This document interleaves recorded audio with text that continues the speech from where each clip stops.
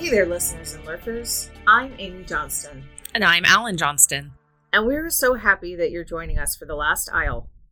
This week, we'll be covering the 2001 movie Session 9, directed by Brad Anderson, who also directed 2004's The Machinist and Trans-Siberian from 2008, and written by Brad Anderson and Stephen Jevedin. It is set in Danvers, Massachusetts, and follows a man and his crew as they clean asbestos from an abandoned asylum. There's a lot to get into here. So now, if you'll indulge me, a dramatic reading of the back of the box. It looms out of the woods like a dormant beast, grand, imposing, abandoned and deteriorating. New Danvers State Mental Hospital closed down for 15 years and is about to receive 5 new visitors. Donning protective gear, the men of Hazmat Elimination Co. venture into the eerily vast and vacant asylum that is filled with an evil and mysterious past. Rampant patient abuse, medieval medical procedures, and rumors of demonic possession are some of the many dark secrets the hospital holds. But then, so do each of the men. Hello, Gordon. I first saw this movie in college. I can't remember if I saw it in the theater, but I definitely remember watching it with a group of college friends, and it really got to me. And I gotta say, I'm excited to be covering a good old-fashioned, evil presence movie. Mm-hmm. I love supernatural horror and all it entails. We already had aliens. It's time to graduate to demons. But is it a demon? But is it a supernatural entity? Right. Oh, there's so much to talk about. When do you remember the first time you saw this movie? I don't remember how long ago it was. I know it was pretty well after it came out, and it was because you had recommended it to me. Mm-hmm. And you told me it was a psychological horror, which that is totally my game. I love things that fuck with my head. Same. And so I was like, all right, you know what? I mean, Amy, I know I have not always watched the movies that you recommend to me because sometimes I'm just like... Sometimes they're really bad. I don't care. How long did it take me to watch Napoleon Dynamite after you first recommended it to me? A long time. But I did watch this one pretty shortly after you told me about it, and I really like this movie. For the podcast, this is only the second time I had watched it, and I had only seen it once before. Oh, man. I really enjoyed this rewatch. I enjoyed kind of dissecting it because... Oh my God, same. There's movies that you watch and the first time you're like, yeah, it's a good movie. But then the more you think about them, you're like, but why was it a good movie? And then after I kind of did a deep dive into fan theories on this movie and all sorts of other stuff, it made me appreciate it even more. Oh my God, I know. So this was a fun one. For sure, it was a fun one. Before we jump in, here at The Last Isle, we want to remain mindful of sensitive topics. So we're offering a content warning for the following segment. The following movie analysis deals with sensitive topics. There will be discussions of abuse of patients in the hospital's described history, as well as discussions of abuse both physical and sexual. Listener discretion is strongly advised. Enjoy the rest of our podcast, and thank you, listeners and lurkers. Caution. Spoilers ahead. Against a black screen, we hear the sound of dripping water, and it has started audio static. The movie opens with a long camera shot pushing down an abandoned asylum corridor. A lone antique hospital wheelchair sits at the end of the hall. We cut to a man about 50 or so sitting in a car playing with the car radio. Gordon, played by Peter Mullen, rapidly turns the dial to tune the station and stares into space. Phil, played by David Caruso, talks barely above a baritone whisper about finding something nice on the radio. I already feel weird and disoriented. It's too bright outside and we feel like we just woke up here. It's already off-putting. And I feel one thing, the way they shot this was really, really cool at the beginning because you do not see Phil at first. So you just see Gordon sitting in the driver's seat and you just hear Phil's voice, but we don't know that it's Phil. So almost seems like he's hearing a voice, or like that, like maybe that's his inner voice talking to himself. Of course, we find out later it's not, because he has a beautiful Scottish accent, and we know that. But at first, you're just like, oh God, like, you know, what's going on? Is and he talking to himself? Right, like this is his inner monologue or whatever.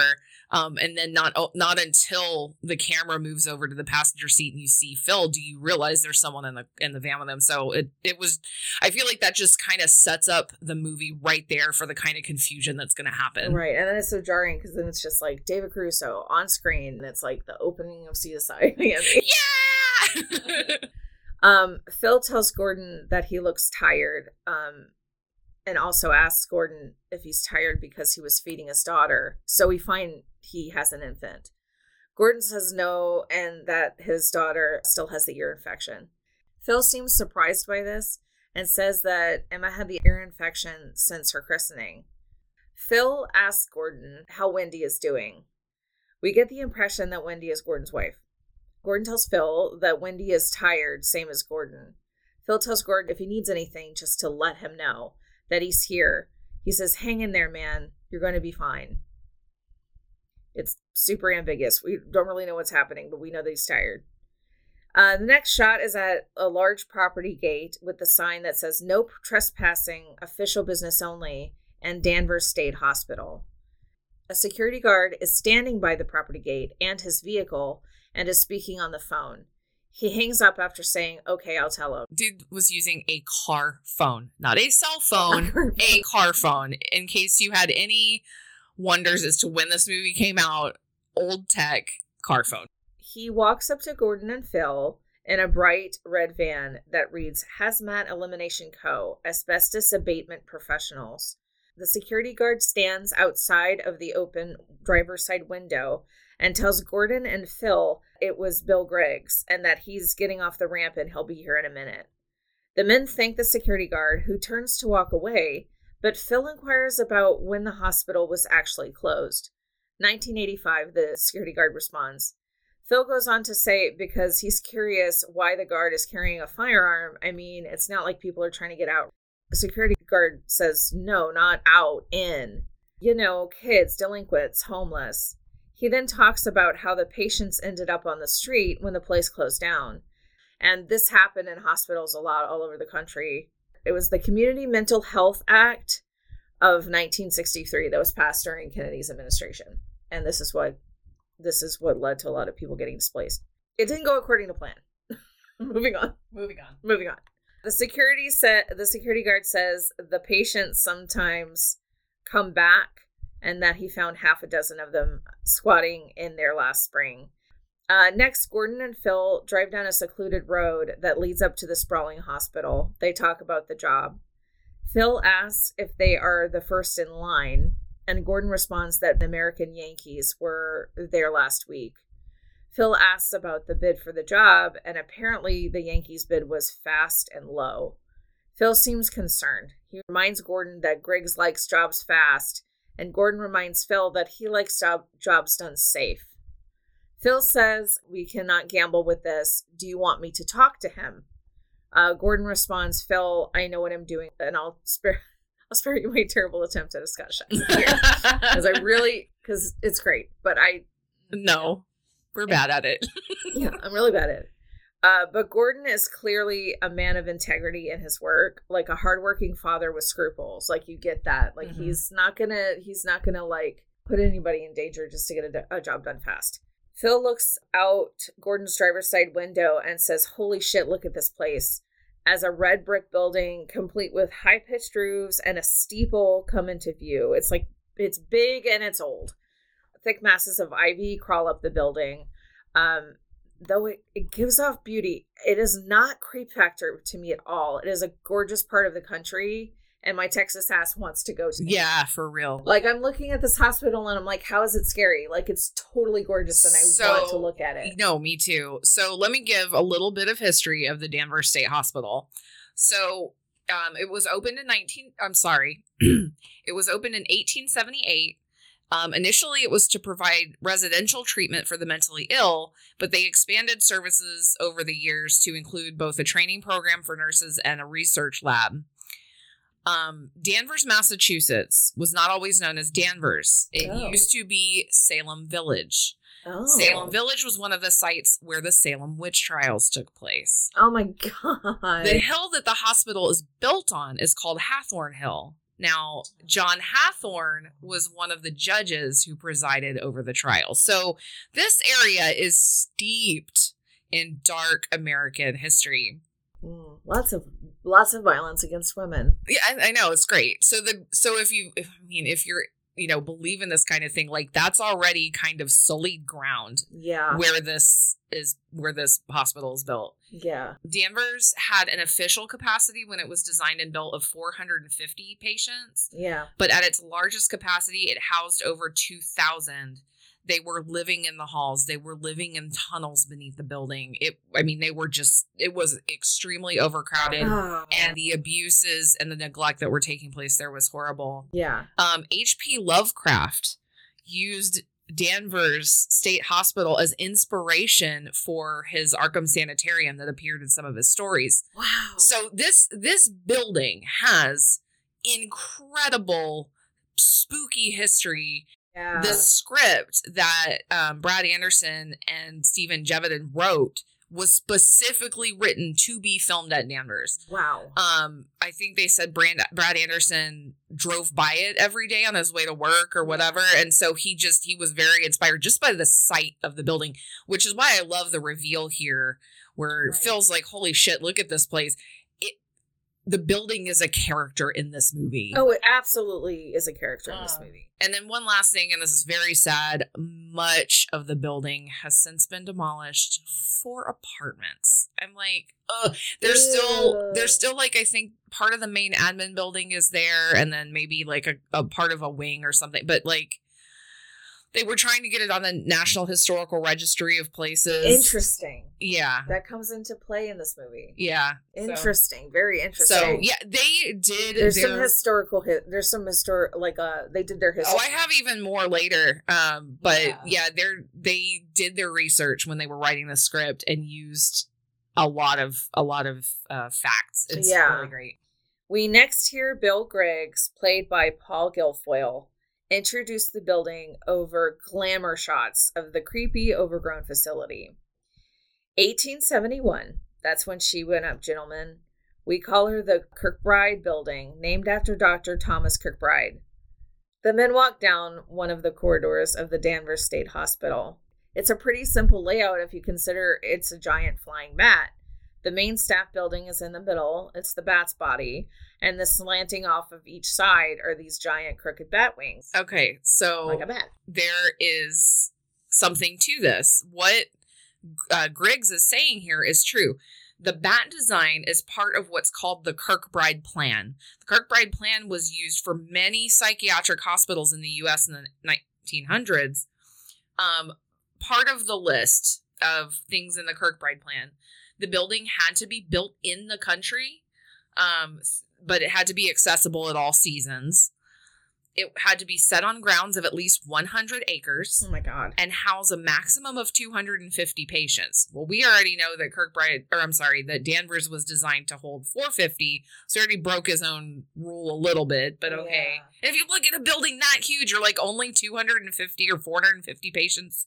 It's a huge building. Yeah. It was to be comprised of 8 wards, separated according to gender, and built according to other specifications like size, location, and material of the accommodations. It was to be organized with wings flanking the central administration building, house the most excited patients in the end or outermost wings. So the most disturbed patients would be housed at the outside or the wing. I think he calls them the wing tips in the movie. Right. And then provide an abundance of pure fresh air, which, I mean, there's nothing but pure fresh air around this building. Right. I kind of want to go breathe it. I'm like, it's got to be better than this hot ass Texas air, but whatever. Right. I mean, I don't want the asbestos, but sure. Well, no, the outside. Just the outside air. He mentions the place listed in the National Historic Registry. That's why we can't tear it down, he says. He'd love to, but the town manager wants to reclaim it. Bill stops the walking tour of the halls and looks into an open room and says, "Whoa, what the fuck is that?" Griggs tells him the 2 metal tubs sitting still holding water somehow, gross, are hydrotherapy tanks. If a staff member needed to calm down a patient, they just put him into freezing water or a lobotomy. So just real quick, the tubs here, there were very, very few things added to the set by the filmmakers. Mm-hmm. This hydrotherapy tub was one of them. And then there were like a few other little things, I think, in a scene later where, there's kind of like an admin room with a bunch of tapes. Mm-hmm. Some of that was added later, but they kind of scrounged stuff from around the parts of the building they had access to and just used that. But so the hydrotherapy tub might seem out of place because it didn't come with the building, but almost everything that you see in the film was already in Danvers. He goes on to say prefrontal lobotomies were perfected here at Danvers. Gordon, who seems visibly shaken by the uncomfortable subject, asks Griggs to show them the problem areas. So he's like not having it. He's like, great, cool story. I just want to do the job. I don't need to know about ice picks in my head. Thank you.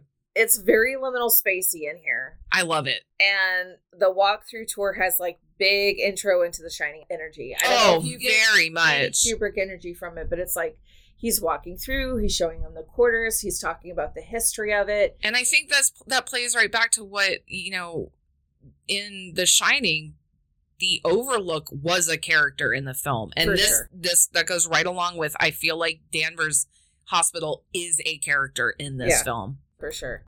Bill walks them through an enormous kitchen and responds to Phil's comment that you could feed a fucking army in here by telling him that the hospital was like a self-contained town. He said there's a church, movie theater, bowling alley, and they even had a cemetery with numbers instead of headstones. And he chuckles. Dude's kind of a dick. I don't. Yeah. Griggs stops in what was once the cafeteria and designates the area as slated to be the municipal archives. Phil asks if there will be much foot traffic, and he and Gordon explain that the tiles have to be pulled immediately, that they're deadly and full of asbestos. Griggs, seemingly surprised, mentions that the Yankees didn't mention that. Gordon insists that they should have because it's standard. Griggs next shows them Ward C, the old female ward. Each wing is made up of 4 wards, just as you had mentioned earlier, and he goes through wards. He says, there's 4 wards. There's 4 wards, yeah. There's 4 wards. Very, very Massachusetts. It's your cousin. From Boston. Right. So he says there's wards A, B, C, and D. Ward A, which they called the wingtip, is the farthest away from the staff building. This is where they kept the extreme patients. And Phil mentions something here about like the nurses wanting to be as far away from the patients as the worst patients as possible, or like keeping the most dangerous ones away from the staff. We see very little in the dark ward, but hear puddles splashing as the men walk through. And he said, do you know what they called Ward A? It's the snake pit. Griggs says if they follow a hall, it'll take them down to Ward C, but he wouldn't walk on the floor because it's water damaged. Phil inquires how they will get over to Ward C, and Griggs can be heard pointing him in the right direction. Gordon, however, spots a lone chair from the very first shot of the movie, the old, decrepit, broken down hospital chair, and he seems affected by it in some eerie way. The camera locks onto Gordon's far away expression. A sound like a deteriorated recording begins to play, and an otherworldly voice simply says, "Hello, Gordon." 2 things. First of all, the use of... Let's talk about the score of the movie. So the score, if you can even call it that, was done by Rob Millis and Jeffrey Taylor. They called themselves the Climax Golden Twins. Whatever. It's less of a score and more of like this tonal accompaniment. Like, it's not really songs, and they kind of talked about it. Like, they weren't after writing a song or a score for this movie. It's all very tonal. It's very dissonant. It's very jarring. It absolutely adds to like the creepy atmosphere of the movie, and I love the use of sound in this movie. The second thing here, so Gordon hears the voice say, "Hello, Gordon." And you're like, is this sleep deprivation? I mean, obviously he looked exhausted when Phil was talking to him in the van. And so you're like, well, It's strange. You're like, where's this coming from? Yeah, it seems like he's definitely under some kind of stress. You think? Like but I mean, we also remember he has a young child at home, and if it's a young child with an ear infection, that's a screaming baby like 24 hours a day. So I get it. I mean, well, I don't get it. No, we actually don't get it. I don't get it, actually. Gordon whips his head around to Phil as he calls out Gordy and tells him to come on. There's a few more stops on the why do we have this much building set up for a movie tour? And I'm sure none of it will come back later. No, of course not. Like, he goes through, he labels all of the things. He gives all of the names out of all of the places they are. But I'm like, do I have to write all of this? Like, it requires a map, and I don't. Right. Well, he mentions that his wife, like, Griggs mentions that his wife is the town historian. Yeah. And there's one point, I don't know if we've gotten to it yet, where I think Gordon says, like, nah, come on, like, you don't need to tell us more about this section or whatever. And he looks sad. Like, he wants to tell them everything he knows. I don't know if he just wants to show off his big brain or what. I don't know. But he's just like, oh, but he's you sure? He's prepared. Okay. He's, like, prepared for this tour. He's really excited about it. Yeah. And it seems like that may be his tendency. Greg seems like the type that likes to talk. Well, he has to give, a little bit of Greg's position. Oh my god. I actually love this movie and the casual way they walk through the building and Gordon points out what needs to be fixed. It feels very real and sleepy. It's not boring to me. It makes me feel more uneasy. He's very job-centric. But it feels, I feel almost like a fly on the wall watching a man do his actual job. It does not feel No, you're totally right. Griggs continues to talk about the future of the facility, pointing out the solarium, the municipal town hall, says some cheesy line about reclaiming the town's dark past to build a brighter future or something like that. They get to that room and Gordon points out something called crocodilite. Oh, no. I'm going to butcher this. Crocodilite. But they call it crocodite. Right. It's like nuclear. Right. So the next thing out of Phil's mouth is crocodite, which is real, and I looked it up. But him and Gordon exchange looks and talk about how bad it is and how they'll have to how they would suggest sealing off the whole area.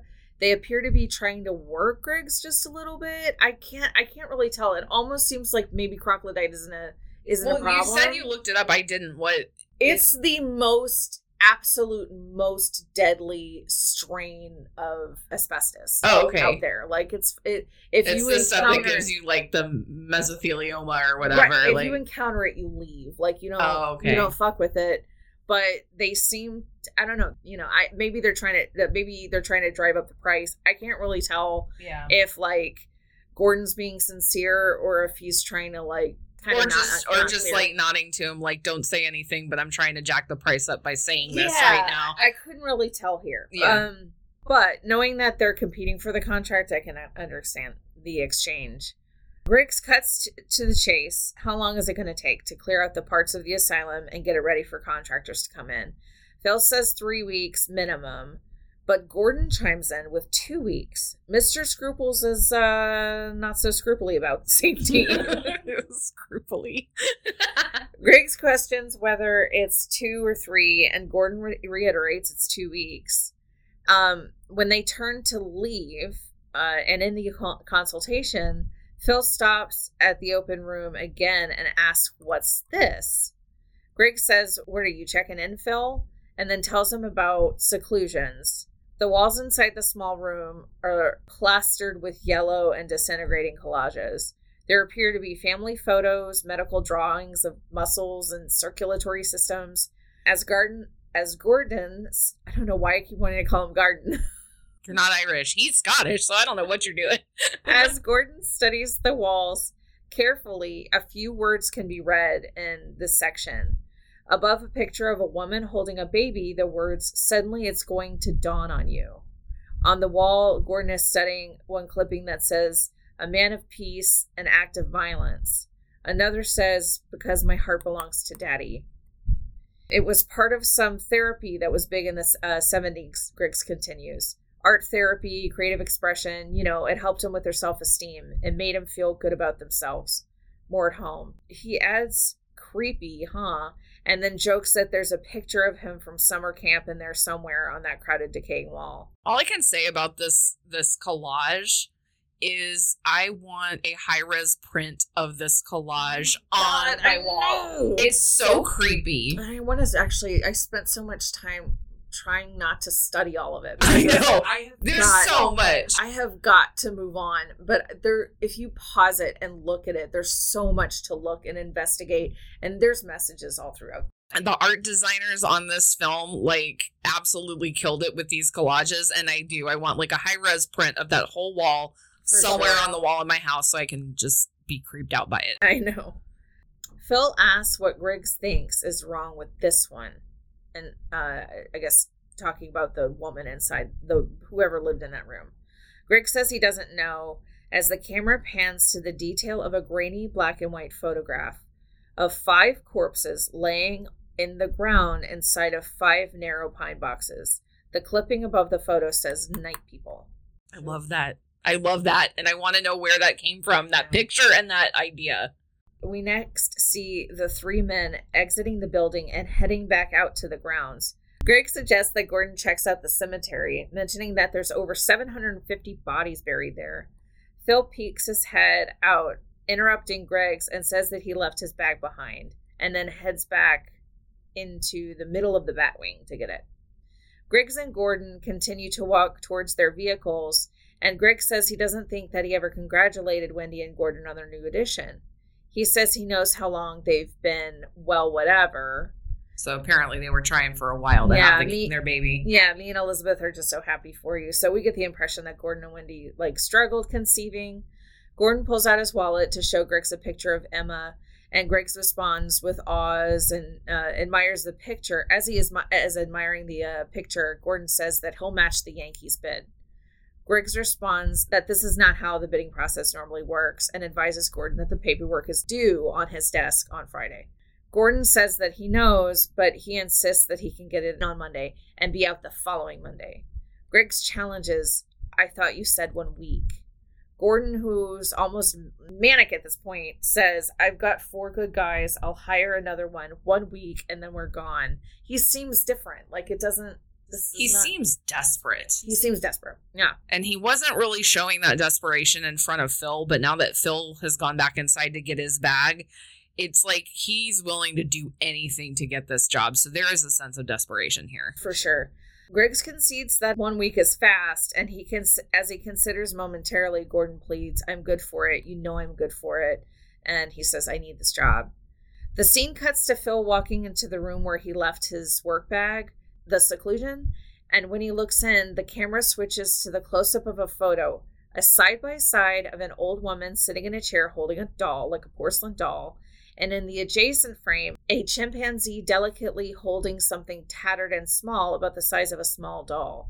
I never paid very close attention before, but upon closer inspection, it appears to be a chimpanzee holding and mourning a dead adolescent cat of some kind, or their child. Oh, to me, it looked like it's a baby chimp a dead baby chimp. Which I looked that up, and historically, chimpanzees will. Yeah. Above the magazine clipped text, everybody thought I was nuts. I wouldn't think this would be a terribly important shot. This, as in most of the movie, I feel like you were supposed to key in on words like this. It's not an accident. I was thinking in the beginning, I was getting a Kubrick inspiration feeling with this movie, and I will get a little more into that later. But I have to say, this is one of the moments where you appreciate watching the movie more than once. Al and I refer to these as no phone movies. Yeah, we no, we're no phoning this movie because you will definitely miss something if you're looking at your phone or dealing with your dogs or whatever. You have to no phone this movie. Yeah. So Jevin says that these rooms were curated with a purpose. There's a hint that those in the know will appreciate going back through these scenes in front of the collages used throughout the movie with a fine-tooth comb. So in the next scene, which indicates night, we see a close-up of Gordon's hand looking through photos of Emma's christening. She's very upset and clearly screaming in the first photo. Wendy consoles her softly, and Gordon appears to be kissing his wife and daughter's hands. It's really delicate and sweet. In the next picture, his focus shifts from the happy couple holding Emma to Wendy alone. And the next picture shows Emma. As Gordon stares down at the photo, Emma can be heard crying. The camera reveals Gordon is looking down from inside of his own vehicle and through his driver's side window. Wendy is at their home across a busy street. Wendy is attempting to water her garden, but is interrupted by Emma's crying. Emma sits out on a small patch of grass in a baby swing. She continues to wail next to a barking dog that is tied to a tree. Wendy scoops Emma up from her swing. Gordon looks up from his photos and across at his wife, who catches his gaze and makes sort of a seriously face, but way more exhausted. When Gordon just continues to look at her, Wendy smiles awkwardly at him and takes Emma inside. But she doesn't smile like, hi, oh, you're home, honey. Hey, I see you over there. She's just like, hey, kind of a dejected type smile. Yeah. She doesn't look happy to have him there. Although I'm sorry, if I was dealing with a screaming baby and that fucking dog all day. Apparently a screaming baby with an ear infection. Right. But if I was dealing with that screaming baby and that dog all day, I would be elated if somebody was coming home to relieve me. I think I'd also be a little pissed if I looked across the street and they were just looking at pictures in their car. Can you get that? I don't know if she saw him looking at the pictures, but yeah, hi, yes, I see you. Could you get out and help me, please? Yeah. Maybe I've just been watching too much Everybody Loves Raymond, but Deborah would have had his ass out of the vehicle by the ear she would have already. pulled him out by the collar and dragged him across the street. Gordon breathes sort of panic attacky and sighs. This is really strange because he seems to be having issues with anxiety. Yeah, I think the stress is just breathing super heavy. Seems to be overtaken by anxiety here. But then he sighs and reaches for his work bag that contains champagne, flowers, assorted groceries like Oreos and peanut butter, and starts to head inside over the weirdest soundstage recording of Wendy. I'm sorry, but this soundstage recording is our town. It's hi, Gordon. Flowers? What's the occasion? Yeah. And it's so, okay, I'm sorry. I don't know if this is just me. I can usually look at a person and be like, that voice did not come out of that face. That is not that lady's voice. There's no way. There's just no way. So why they didn't get that actress to just record it? It was not, to me, this was the most jarring part of the movie. I'm it's like a bad video game, voice acting. It's not good. They're lovely. Yeah. What's the occasion, Gordon? Yeah, it's so bad. That crossfades with this blood-curdling scream and a machine whirring before we're jumped into the next scene of a hazmat suit-wearing man walking away from a loud gas generator, chunking away. Electric lights are buzzing and lighting the once darkened hall. The next shot reveals plastic sheeting, and the man we saw walking away from the generator comes in all douche-walking and strutting and smacking stuff. I'm not kidding. He's I know. Walking in, and he's all strutty. Yeah, fuck this thing, and I hate that over there. And you're like, oh, yeah. Okay. Yes, there's the comic relief. Jenny's up and running, sir. A muffled Hank, played by Josh Lucas, mock soldier salutes his respirator and face shield. Take the mask off, Gordon orders, more annoyed than authoritative. Hank wants to know, are the ACM levels safe, sir? Phil shouts from the back of the room to take it off, dickhead. Gordon, wasting no time, tells Hank to go down to the tunnel, hang the glove bags near the ducks they looked at, and blah blah use the green slime. Hank confirms it should be red slime, right? Because the ducks that they looked at were hazardous. Gordon, who is preoccupied, says, yeah, right, red. Thorough Gordon is not so thorough. Something is happening.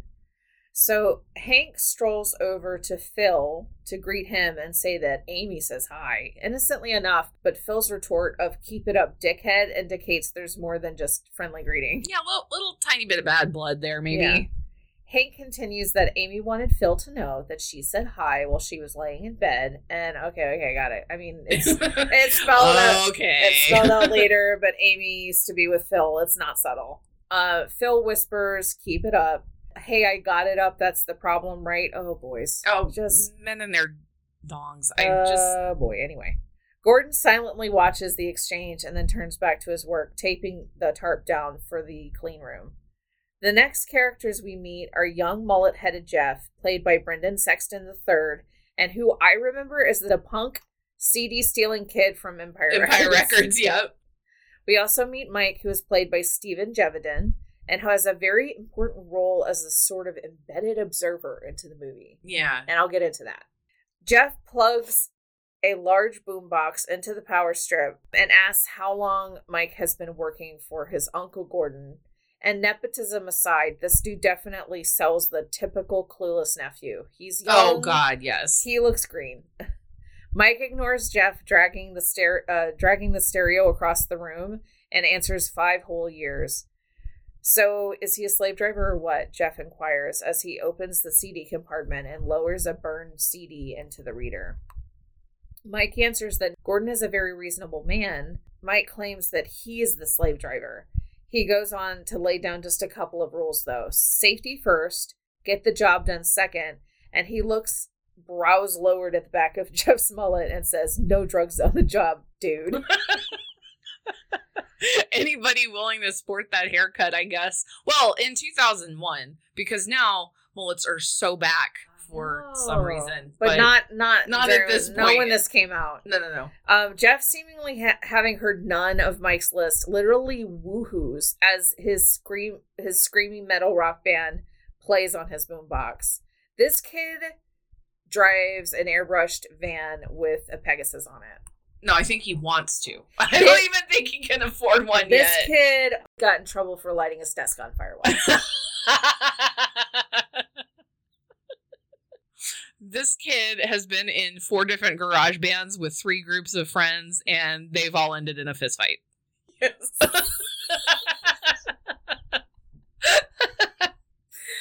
This kid leaves farts in his friends' cars as a party gift. Like, he's that type of dude. So, what the hell is that? Mike says to Jeff's music. "So, you gonna show me the ropes or what?" Jeff says, like hearing none of it. This kid's a stoner and he's heard nothing.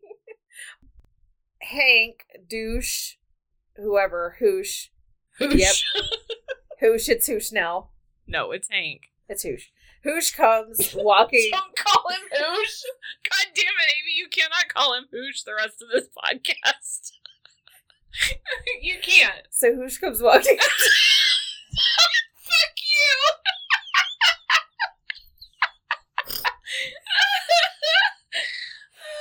Hank comes walking in to pull out, pulling out a cigarette from a soft pack to the loud music and glances in Jeff's direction. And he goes, "Is this the new guy?" Mike says they call it a Jeff, and it's Gordon's nephew. Hank approaches Jeff, sizing him up, and he goes, "Mike didn't tell you about these? You can't have these." Jeff says, "Why not?" smiling nervously and folds his arms passively. Rule 1, music creates sonic vibrations. Vibrations jiggle the spooge dust in the air. Gets into the air, gets into your lungs. He asks if this is the music Jeff is planning on listening to, and yells dramatically, "Are you trying to kill us all?" Hank, because I had to correct it from Hoosh because I did actually write this down. Did you actually type Hoosh the rest of the thing? Not the rest of the thing. Oh, okay. A few times I typed Hoosh because I cannot not run a joke into the ground. And so to type Hoosh. Tells Jeff to turn it off and play Yanni or John Tesh or something. Mike smiles to himself as he listens to Hank scare the boy. He exits the scene, telling Mike that he'll see him at lunch, and it's going down deep, something like that. At lunch, Gordon faces up to the sun with his eyes closed. He sits inside the back of the cleaning van, on the front property of the Danvers State Hospital. You know, Gordo, you finally landed the perfect gig, Hank chuckles. Next time someone tells you what we do is crazy, just tell them that you work in an insane asylum. Phil responds that Hank might actually want to be grateful and then informs him that he's about to make some decent money. When Hank seems skeptical, Phil turns to Gordon and announces, "You didn't tell him?" Gordon tells Phil to tell Hank, and his eyes are still closed. It's like he cannot get enough sleep, no matter how hard he tries. So he's just going to sleep at lunch. Well, if you notice here, too, he's kind of sitting on the van and he's like absent-mindedly rubbing his leg. Oh, no, I didn't know. See, yeah. I did notice that. Which will come back later. Yes, it absolutely does. So Phil informs the men that there's a $10,000 bonus. Gordon worked it out with the city. And when Hank asks what the catch is, Phil says that the job has to be done on the 13th, meaning like 1 week. Hank protests that Gordon knows that they have at least a 2-week job. Phil says that they know and that they're going to work their asses off. When Hank sasses $10,000 apiece, Phil offers to take him right back to the airport. Hank asks if Phil is going to take Amy to the airport, and Phil says that Amy does like to travel, and then both of them pull rulers out of their pockets. I mean, they don't, but practically. It's the dynamic between those two is just... It gets exhausting after a little while, though. But we'll never get to know whose is bigger because the security guard interrupts the bromance to deliver the gate keys to the property, lamenting that 15 years really does a number on a place. Then he says that there used to be over 2,400 patients here at one point. Jeff asks why the place got closed down, and the security guard talks briefly about budget cuts and deinstitutionalization. Jeff asks if all the patients were just dumped out on the street, but the security guard clarifies that some of them went into home care programs. Hank jokes that all the loonies were let out into the world and we got the keys to the loony bin, boys. Mike chimes in that it wasn't just budget cuts, and Hank asks then what was it, Mike, as he apathetically lights a cigarette. Mike says that it was the Patricia Willard scandal of 1984, and he describes a super unnecessarily graphic tale of a young woman who, with the help of her treatment, began to have memories of sexual abuse from her parents during private parties and satanic rituals. As Mike narrates this terrible tale, Gordon looks absently at the standard old-school Nokia-type phone. The label reads home, and Gordon appears to be considering connecting the call, but doesn't. The sordid description of abuse continues against the backdrop of several B-roll shots of interiors of the hospital, abandoned children's toys, peeled and decayed mural of a droopy dog, bees happily buzz on a bush outside in the sun, and as Mike darkens the story further and talks about fetuses, the imagery of various bugs doing creepy bug shit, culminating in a spider attacking a cricket in her web, and Gordon shouting enough. So we'll talk a little bit here about, so Mike mentions the Patricia Willard case.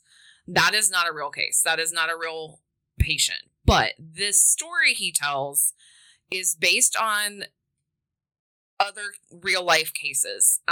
If you want to go deeper and look this up to read more, you can look up Carol Felstead or Carol Myers. You can look up a book named Michelle Remembers about Michelle Smith. I believe they were even on Oprah. But basically, this all comes down to repressed memory therapy, which has been largely discredited. But in the 80s, it was huge. These psychologists and psychiatrists were doing what they called repressed memory therapy, where they were saying, you know, your trauma, the source of your trauma is repressed. We're going to bring these memories to the surface. And there were all these, quote, memories that were coming up about what they called satanic ritual abuse. These did not happen. This was a huge part of what's called the satanic panic in the 80s. Yes. I was hoping you'd bring that up. Yes. So if you want to do more reading about what Mike's talking about in this movie, go look up satanic panic. Go look up satanic ritual abuse cases. They're not real. The details that these patients would come out with were absolutely horrifying, but none of it was real. So the story Mike tells here, and he kind of says at the end, you know, they realized it was all made up. Yeah. But those are the kind of details that will come out of the cases. So if you have a sensitivity to things like sexual and child abuse, I don't advise you go do any further research, but it's fascinating. It's fascinating how many there were. I know. It's amazing how widespread this was. Horrific experiences. And it wasn't just adults. There was this rash of daycares. There was one called the McMartin case. These people got convicted for sexual abuse, and satanic ritualistic abuse of children in their care in this daycare center. It never happened, but it all goes back to the suggestibility of people, both kids and adults. And oh my gosh, it's such a huge rabbit hole, guys. It's like you could pull any thread in this movie and just go forever on it. Mm-hmm. So that's why this is going to be a long episode, because we have so much to say. It will be. So these treatments led to Patricia receiving false memories. And in Mike's story, Patricia's parents sued the hospital as a result, and the hospital closed down shortly after. In the next scene, Jeff asks how Mike knows so much about the Patricia Willard case, and Mike reveals that his father was a lawyer in on the suit. Phil and Gordon carry equipment in after lunch, and Gordon is having an obviously hard time walking. Phil asks if Gordon had a tough weekend, but Gordon says that he probably just pulled a muscle or something. Phil says that he tried to call Gordon to celebrate, but Gordon says he was just trying to catch up on some sleep, and apparently Emma still has that ear thing. Phil, clearly pressing Gordon of the importance of the contract, begins. Listen, Gordon, if we don't make Monday... Gordon says that he knows Griggs likes jobs done fast and that he won't lose the bonus. He then offers that he knows what Phil is getting at and that he knows Jeff is young. But Phil says he's not talking about Jeff. He's worried about Hank. Obviously, this has nothing to do with Hank smushing with Phil's old lady. Oh, no, of course. But whatevs. Yeah. Phil says that he talked to Craig McManus, who is much more experienced, and says that he told Greg about the bonus, and Craig would leave the Yankees in a second and come work for Gordon. Phil also mentions that Craig actually gives a shit about the job. Gordon pushes back that Phil's job is to keep things on track and eliminate obstacles. If he thought Hank was a liability, he'd let Phil sack him, but as it happens, he's not. He's not! Phil challenges that he doesn't agree, and Gordon says he doesn't care and directs them back to work. He's like, dude, shut up. Like, no, you're not going to fire Hank. Fucking get back to work. Flash to Hank marking the ducks with red paint, or red slime at this point. A graffiti tag says Satan rules, and Hank shakes his head and sprays over. That's probably what I would have done too. I'd be like, oh, Jesus. Right. Next scene, Mike is hollering something at Jeff, who appears to be fooling around or definitely not understanding how to use a tile pulley-uppy chair machine thingy. I'm pretty sure that's the technical name. I didn't look it up. Mike screaming to Jeff to pull the nose down, go straight, what are you, a lobotomy case, etc. The machine suddenly stops and Mike says, nice one, Jeff.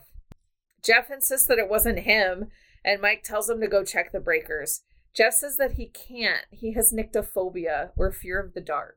It's so cool the way, and I noticed it specifically right here in the movie, the way that they use the building itself to frame shots. Because they're, Mike and Jeff are standing in two different rooms. Yep. But they're open doorways, and it's like you see like this cool division of the two of them talking to each other, but with like it's great. Again, a great use of the space they had to film in. Truly. Mike sighs and goes himself after reminding Jeff to just try not to break anything. Mike makes his way down to the breaker box, which appears to have once housed patient records. He fixes the trip breaker, but instead of leaving, picks up an electric torch and heads to a door that reads staff only. Through the door is a disheveled records room. Cobwebs and boxes litter the space. Everything has sort of a telltale brownish gray dusty haze of something discarded. Mike hangs up the torch and turns his attention to the desk in front of him. The light fizzles out, and when Mike turns to the light, it flashes back on, illuminating a box marked with a bright orange evidence sticker. Mike pulls down the box and sets it down. As he uses the blade to open the sealed evidence tape, Gordon slices his hand open wherever he is. So I don't know if I would be able to resist that records room myself. Like if I was on a job and found like I know a ton of really old patient records, I'm sorry, I know HIPAA and all that, but I'd be like, I need to look at some of this. But if the thing is marked as evidence, which leads you to believe that it's like part of a case, right? Right. Why is it not with the cops? Why is it just hanging out in a records room at a state hospital? So as he's cutting the tape open, Gordon slices his hand open and glass can be heard cracking like from inside the box. A girl screaming randomly can be heard while something falls into Hank's unprotected left eye. All I know is that Mike opened a box and it screamed. Like, so. And Gordon cut himself and something fell in Hank's eye. Jeff probably fell down and peed his pants. They don't show him, but like that is Pandora's box, maybe? Yeah, I don't know. So outside, as the guys get ready to go home, Phil asks Gordon if he's okay. Good first day, guys, he says as he walks past Hank, who says sarcastically, if they keep it up, they'll all be dead by Monday. Phil smacks him up the back of the head, and I said thank you. That dude has not been hit upside the head enough in his life. No, he hasn't. Mike watches Gordon drive away as he finishes up. In the next scene, in the records room, Mike loads up the old audio reel. It whirs to life, and a man can be heard telling a woman he calls Mary that he knows this is difficult, and this is why they're here to help. Mary sobs that she misses Peter. The box that held the reel says, Session 1, Mary Hobbs, number 444, Diagnosis, Dissociative Identity Disorder. Alters, the princess, Billy, and Simon. The physician is labeled Dr. CDB. I don't think you ever get to know who the doctor is. The doctor asks Mary to remember what happened 22 years ago on Christmas night in Lowell. Mary says that that's where they grew up, but begins to get agitated and insists that nothing happened. The doc insists that something did happen that night, and that's why they're having these sessions, so Mary can remember and get better. The camera reveals that there are 8 other sessions pertaining to this patient, sessions 1 through 9. The doctor makes a session note that Mary is becoming very agitated and begins to self-pacify with her fingers in her mouth. Mary appears to exhibit an alter known as the princess, who asks the doctor if he's seen their doll. Mary got a China doll from her mommy, but we can't find it now. The doctor says that he hasn't, and maybe Billy has the doll. Princess laughs and says that Billy is silly. The doc asks Princess if she remembers what happened 22 years ago in Lowell. Princess talks about Christmas Day. Mary got a China doll, and Peter got a big old knife. The doc presses her on. Princess says that Mary's mother and father went to sleep, and Peter and Mary played hide and seek in the dark. The doctor asks what else happened that night, if Simon was there. Mary says she doesn't know any Simon, and that she's tired. The doctor asks to talk to Billy, but Mary says Billy is asleep. Over the recording of this session, we see Gordon sitting in the rain, parked on the street in front of his house, which appears to have no lights on inside. Gordon gingerly touches his pants leg and cries out in pain. We still don't know why. The next day, Tuesday apparently, Gordon looks out of the window at a bench near the garden cemetery. So in this scene in the car when Gordon's sitting there in the rain and looking across at the house, there's a shot that kind of focuses in on something that's hanging from his rearview mirror. Right. Initially I was like, that must be like Wendy's wedding garter or something. And why are they doing that? But if you look back at the pictures in the christening, you see that that's Emma's headband that she was wearing. So either way, whether it's Wendy's or whether it's Emma's, it's definitely a symbol of family. Yeah. And he's, obviously connected to his family. Yeah. The next day, Tuesday, apparently, Gordon looks out the window at a bench near the garden cemetery. The same creepy voice that we heard before says, "You can hear me." But this is interrupted by Phil tapping at the door in the next room and tapping his watch. In another room of the hospital, Jeff walks in to tell Mike that Jenny's up and running. Mike says to make sure that it stays that way, and then reminds Jeff to put your mask on, princess. Jeff scoffs and says, "Fuck you, buddy, ain't your princess." So this is interesting because then Mike goes, what? Like, Yeah. he's confused. Like, wait, why did you say that? Why did I say that? Why did I say that? Yeah. Where have we heard the term princess before? I know. Hank walks down near the ducks, tagging the dangerous areas, and sees an 1884 Morgan silver dollar sitting in the middle of the floor. He walks a bit further and discovers another silver dollar, this one from 1883. He follows the trail, leading him to a loose brick and a nearby wall. He pries the brick free, and a cascade of coins and paper and assorted other cool stuff spews from the opening with a satisfying sound. I mean, it's like... It's a very satisfying sound. It definitely sounds like a casino jackpot, yeah. Phil calls Hank on the radio just as Hank is smiling greedily at his good fortune. Phil tells Hank that he wants him with Jeff and Mike after lunch and to bring his gear up. Hank hastily shoves all his treasures back into the opening like a desperate magpie, and we're revealed the other side of the wall houses an oven, like for people, as in dead people stuff.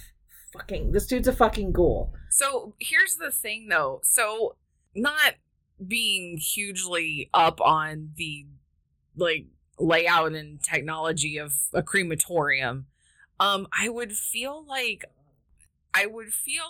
all of the metal remains and things that that Hank was finding in the wall wouldn't be specifically in that spot unless somebody had like squirreled them away there. Yeah. So it's really weird. I mean, I there's theories around this too, but it's like, no, that you wouldn't just like open a loose brick and suddenly a bunch of stuff falls out unless somebody specifically put that there. The men break for lunch and Phil and Hank fight over scratch tickets. Aww. If a winner's a winner, dude. Nobody cares what scratcher game you play. I know, it's like such a stupid... I don't play whatever. I play Jubilee. Dude, shut up. Such a stupid... Shut up, Hoosh. Right. Meanwhile, Mike is still not down. Gordon insists he didn't want his men wandering around by themselves. Mike is already into session 5. Mary is crying, distressed, and clearly exhausted by the way she pleads and cries with the doctor on the recording. Before we hear her alter Billy, doctor asks where Princess lives. Billy says in the tongue because she's always talking, and Billy lives in the eyes because he sees everything. We get no answer when the doctor asks Billy where Simon lives. Jeff looks through some old hospital records about patients being committed due to mortified pride as Mike finally makes it down to lunch. Gordon reminds him that he needs to come down with the rest of the men as Jeff continues to be an idiot and annoy everyone. Did you look up mortified pride? No, what is it actually? I tried to find it. There is no like psychiatric definition for mortified pride. I think that's for us. No, it's mentioned. There are records of people being committed, to mental facilities for mortified pride, but they don't ever say what that means. Well, I mean, I think it might be the same as people having melancholy. Right. But I wanted to know, like, what were the criteria for mortified pride? I don't know. From what I could gather, it was like senses of shame and humiliation. So interesting. Yeah. That's interesting that this would be mentioned. Yep. I don't know. Anyway, there's a lot of that. Yeah. There's a lot of, noted. Oh, you don't say. Noted. Finally, when Jeff asks Mike if he's a lobotomy case and spits soup out of his mouth like drool, so gross. Mike grabs him swiftly in a chokehold while Jeff still laughs. Gordon says, knock it off. Mike is like, I'm not doing anything. Mike holds a pointy side of a chopstick millimeters away from Jeff's eyelashes and describes what a transorbital lobotomy is to everyone. He knows a lot about lobotomy. For being like a law student, he knows a lot about lobotomies. It's his dad was a lawyer, so yeah, I guess he would. And I mean, morbid curiosity like me, that's why I know so much about it. It's right. But it's just like, dude, this dude knows a lot about... Normal people don't know about transorbital lobotomies. I mean, I do, but not everybody else does. It was just weird. Back inside, Hank tells Mike he's smarter than their crap job and he should be using his head, buddy. Mike remembers he needs a part from Gordon's van and leaves Hank with Jeff to use the Tylee thing. I still don't know the name. Tylee driver. The Tylee driver. Hank takes a smoke break and then walks to the next room. Like, comes in from lunch and is like, I'm gonna go have a smoke. You got this, fam? I'm gonna go have a smoke. He's like, you just took a break. Dude's like, and... walks into the next room to smoke and dance to like a Maxwell or Maxwell-esque R&B number playing on the radio. Hank tells Jeff some dumb story about a buddy of his that got a Porsche as a tip. It's like not necessary that you know the story, but he does ask him if he knows what a whale is. Jeff's like, I know what a whale is. It lives in the ocean. Has a blowhole and jumps out of the water. He's kind of... Jeff is a fuck up, but he's very innocent. He's really lovable. Yeah, he grows on me. He really does. Yeah. Jeff asks what the point is because Jeff is me. And Hank talks about the importance of having an exit plan. He stresses to Jeff not to let asbestos become his life and that it gets inside you, the stress. He breaks off a piece of a tile covered in asbestos. Already an itty-bitty piece of this shit may have gotten inside your lungs. The tissue grows around it like a pearl. By the time you hit 30, boom, you're drowning in your own lung fluid. He says all of this with a smile, though, because he kind of sucks. He says, look at you, you're not even wearing a mask now. And when Jeff challenges that Hank isn't wearing his mask either, Hank says he has an exit plan. And what with all the dead hospital patients loot he found from the crematorium, like, I think he's just like, I've got an exit plan. My exit plan is a dead person jackpot. Found gold teeth. Inside Gordon's car, Mike grabs the part he needs and sees sitting in a puddle of the red slime they've been using is a pile of white roses. Which, okay, so these white roses are the same, and they could be white and red, you don't know because they're covered in this red slime. But the flowers that Gordon brought to Wendy on the day that he went home that we see were white and red roses. Right. So, a bunch of questions here. Why would they be in the asylum if Gordon did bring them to Wendy? Basically, there's no reason for these flowers to be in the asylum, in my opinion. Not in his van, in the car right then. Yeah, there is no reason for these to be here except to give you a jarring visual of roses in what appear to be blood. I mean, we know it's the red slime, but they look like they have blood all over them. Unless it supports my theory, which I'll explain later. Okay. We have so many theories, people. Hank continues going through each guy's exit plan and then talks about Gordo not being able to have one and that if he didn't land the contract, he'd have to close the business. About Gordon being the Zen master and Jeff should only hope that he has some of Gordon's genes. Gordon shoves asbestos into a black trash bag and Hank continues to talk, saying that lately he can see some cracks. So he's like, he was the Zen master, but lately he's kind of... like something's off. Something's off with him. Gordon stands in the stairwell and calls Wendy on his phone. You can't hear her side of the conversation, but Gordon seems adamant that they need to talk. And though part of the conversation is deafened by the sound of the generator from outside, the call abruptly ends after Gordon urges Wendy to let him finish. So the end of it is like him arguing with her, but you don't really get to hear what he said. You just know that something happened. Something happened that they need that to talk about. That he wants to talk about. Yeah. Gordon looks out the window and sees Phil exchanging money with a couple of, I'm going to say thugs, young dudes in baggy pants. Yeah, thuggily dressed people. Thuggily dressed people. This clearly looks like a drug deal. Yeah. Someone's getting payment for some reason. That's what this looks like to me. It looks like a drug deal. Yeah. That night, Hank pulls his car under a heavy brush and grabs his Walkman and an LED lantern. Okay. And goes inside the facility. Okay. So, the gate's already open. I would think because they have the keys to the gate and they're worried about people getting in, that they'd lock up at night. So who opened this gate and why is it open? Well, they're the only ones with the keys. Right. But they're worried about like squatters and things, people getting in, which obviously, you could just like hop that gate. But like cars. That comes back later too, though, because there's a reason why the gate would be open. Right. Later. No, I understand that. I'm just saying, I noted here that the gate is open. Oh, sorry. I'm like, because there's a reason, though. Just wait. They don't know that. Oh, Listeners don't know that. listeners at home, make a note that the gate's open. Oh my God. Okay, moving on. We next see the collection of treasures, coins, rings, paper money. Hank holds a couple of partial denture plates and a tooth with a gold crown.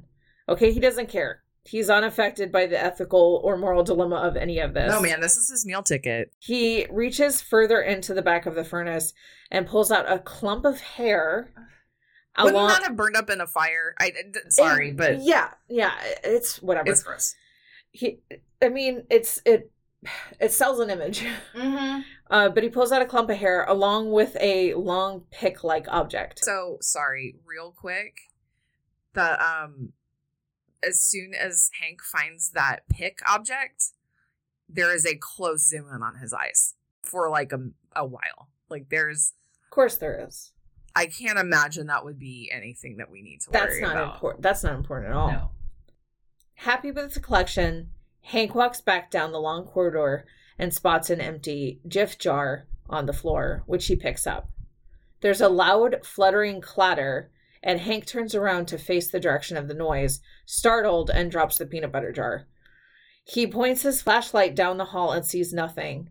He hears the clatter again and is visibly shaken, and when he sees a shadowy figure come into view down at the end of the long hall, he takes off running. He stops as he's seemingly cornered and points his light up just in time to see two pigeons fluttering around. So just some dickhead pigeons. Stupid dickhead pigeons. He regains his composure a bit and continues to make his way towards the exit. Just before he's out, a flashlight shines at the screen and Hank cries out and then quickly falls silent. Something happens there. Yeah, it cuts off. The shot cuts abruptly. Yeah. Like, it's like, and then just nothing. Nothing. Wednesday. Gordon and Phil silently work removing tiles, not without a few suspicious glances at each other. They don't say anything. They're just like looking at each other weird. Jeff pulls up tiles in an old dining room while Mike rides the scooper upper. The Triley driver. The shot cuts to the hole Hank had created to find his treasure, but no Hank. So you just see the empty hole. And no treasure. I looked on the floor and it doesn't look like the treasure was there either. So nothing there. There's no more coins. We can presume that everything was in Hank's bag, loaded up. Yeah. The next scene, Phil shakes his head and swigs and spits from a bottle of water. Jeff asks what the verdict is on, and Gordon indicates that he's getting nothing and that Hank hasn't even left his answering machine on. Jeff asks if Gordon tried Amy's. Gordon asks if Jeff knows her number, and then he offers to call information. Phil then gets all mad and asks for the phone, citing that he knows her number and he'll call her. He's all pissy. After speaking to an apparently pretty upset Amy, Phil relays what she said. Apparently, Hank went over to her house last night. He said he found his meal ticket, packed a bag, and then bolted to Miami to casino school. What is casino school? You learn how to run a casino? You learn how to play? I'm guessing you learn how to play all the games? Run a casino? That's what I said, learn how to be a But I don't know. I didn't even care enough. I'm like, whatever, Hoosh, I don't care. It was mentioned on, there's an IMDb trivia thing where somebody was like, okay, I legit do not understand the subplot of the casino school. And I was like, okay, good, I'm not the only one. What the fuck? Casino school. Casino school. What the fuck is casino I guess clown school was too overused, so they're just casino school. Phil spends a few moments playing I Told You So, and he's like, I told that bitch, and I told you guys, and I told everyone. And then tells Mike to call Craig McManus and see if he's still available. Gordon doesn't seem convinced that Hank just up and left. He says to Phil something isn't right. Phil asks Gordon what's the matter, and Gordon confronts him on the two guys he was talking to the other day. They get pretty up in each other's faces, very close to kissing, width apart. Yeah. And they get very close to each other. Phil asks Gordon if he's questioning his performance. Gordon says, should I be? And gets heated when Phil turns away and tells Mike to call McManus again. Gordon, wrenches him back by his shoulders and says, don't you walk away from me. Don't ever walk away from me. You see cracks forming here in Gordon's psyche big Yeah. time. Yeah, he's like shaking and He's not holding it together. he's not a well man. Phil is unflinching though, like cold, and asks if Gordon plans on hitting him.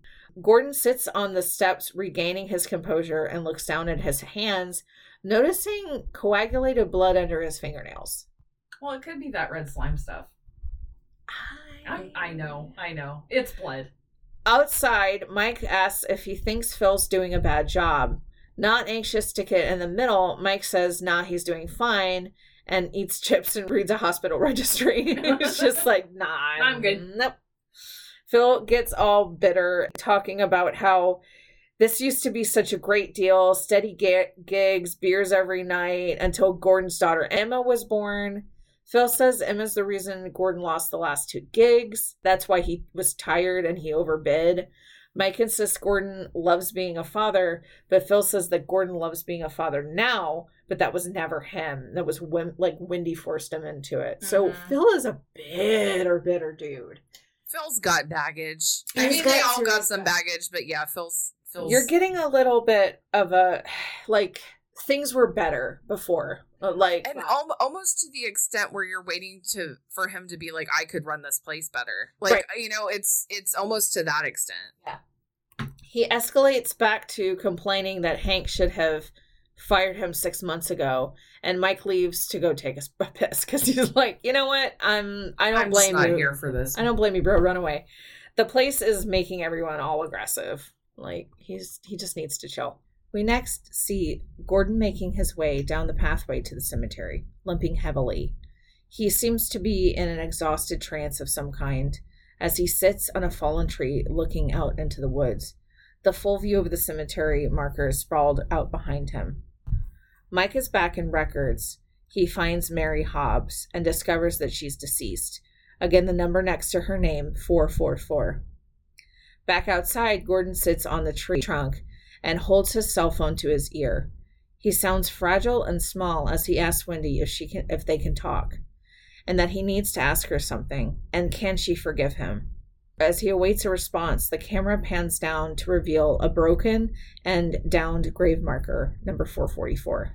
It's very interesting that he seems so drawn to that cemetery, because we see him look over in that direction a few times up till now in the movie, and that when he sits on this tree, it just happens to be by Mary Hobbs' broken headstone. Yeah, I also think it's interesting that Greg's several times said he should go check it out.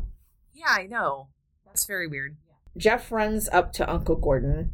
He thanks him for giving him the opportunity to work for him. Gordon looks to be just on the verge of tears. He's sweating, shaky, evidently in a great deal of pain.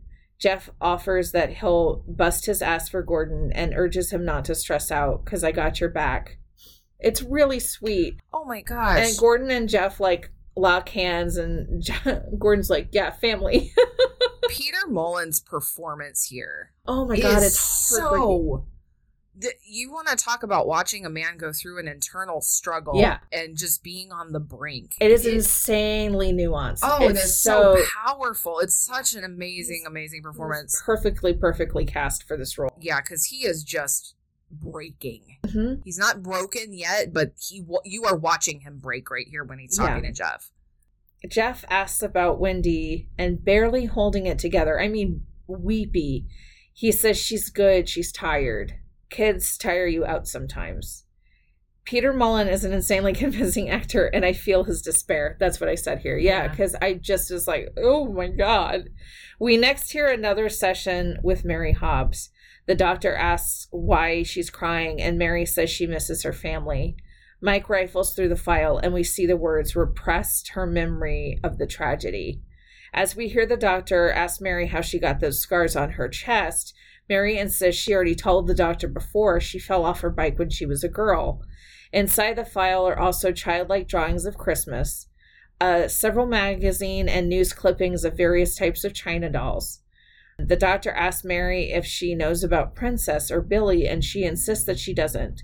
The final picture we see in the file is of Mary's chest from an examination photo depicting her scars. They're like little cuts all over between her breasts. Yeah.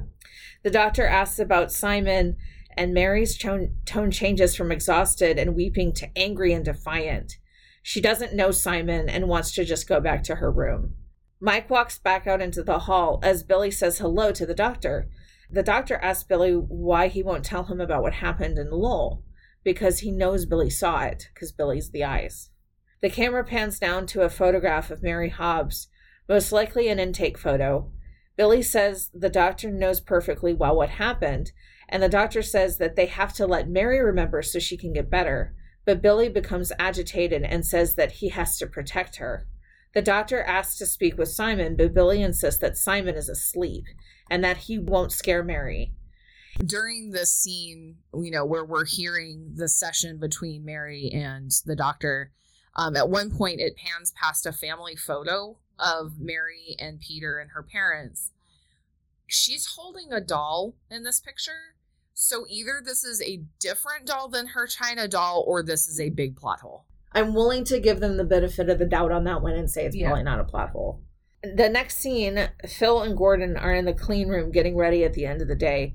Phil tells Gordon to take a shower, that he shouldn't go home with that shit on him.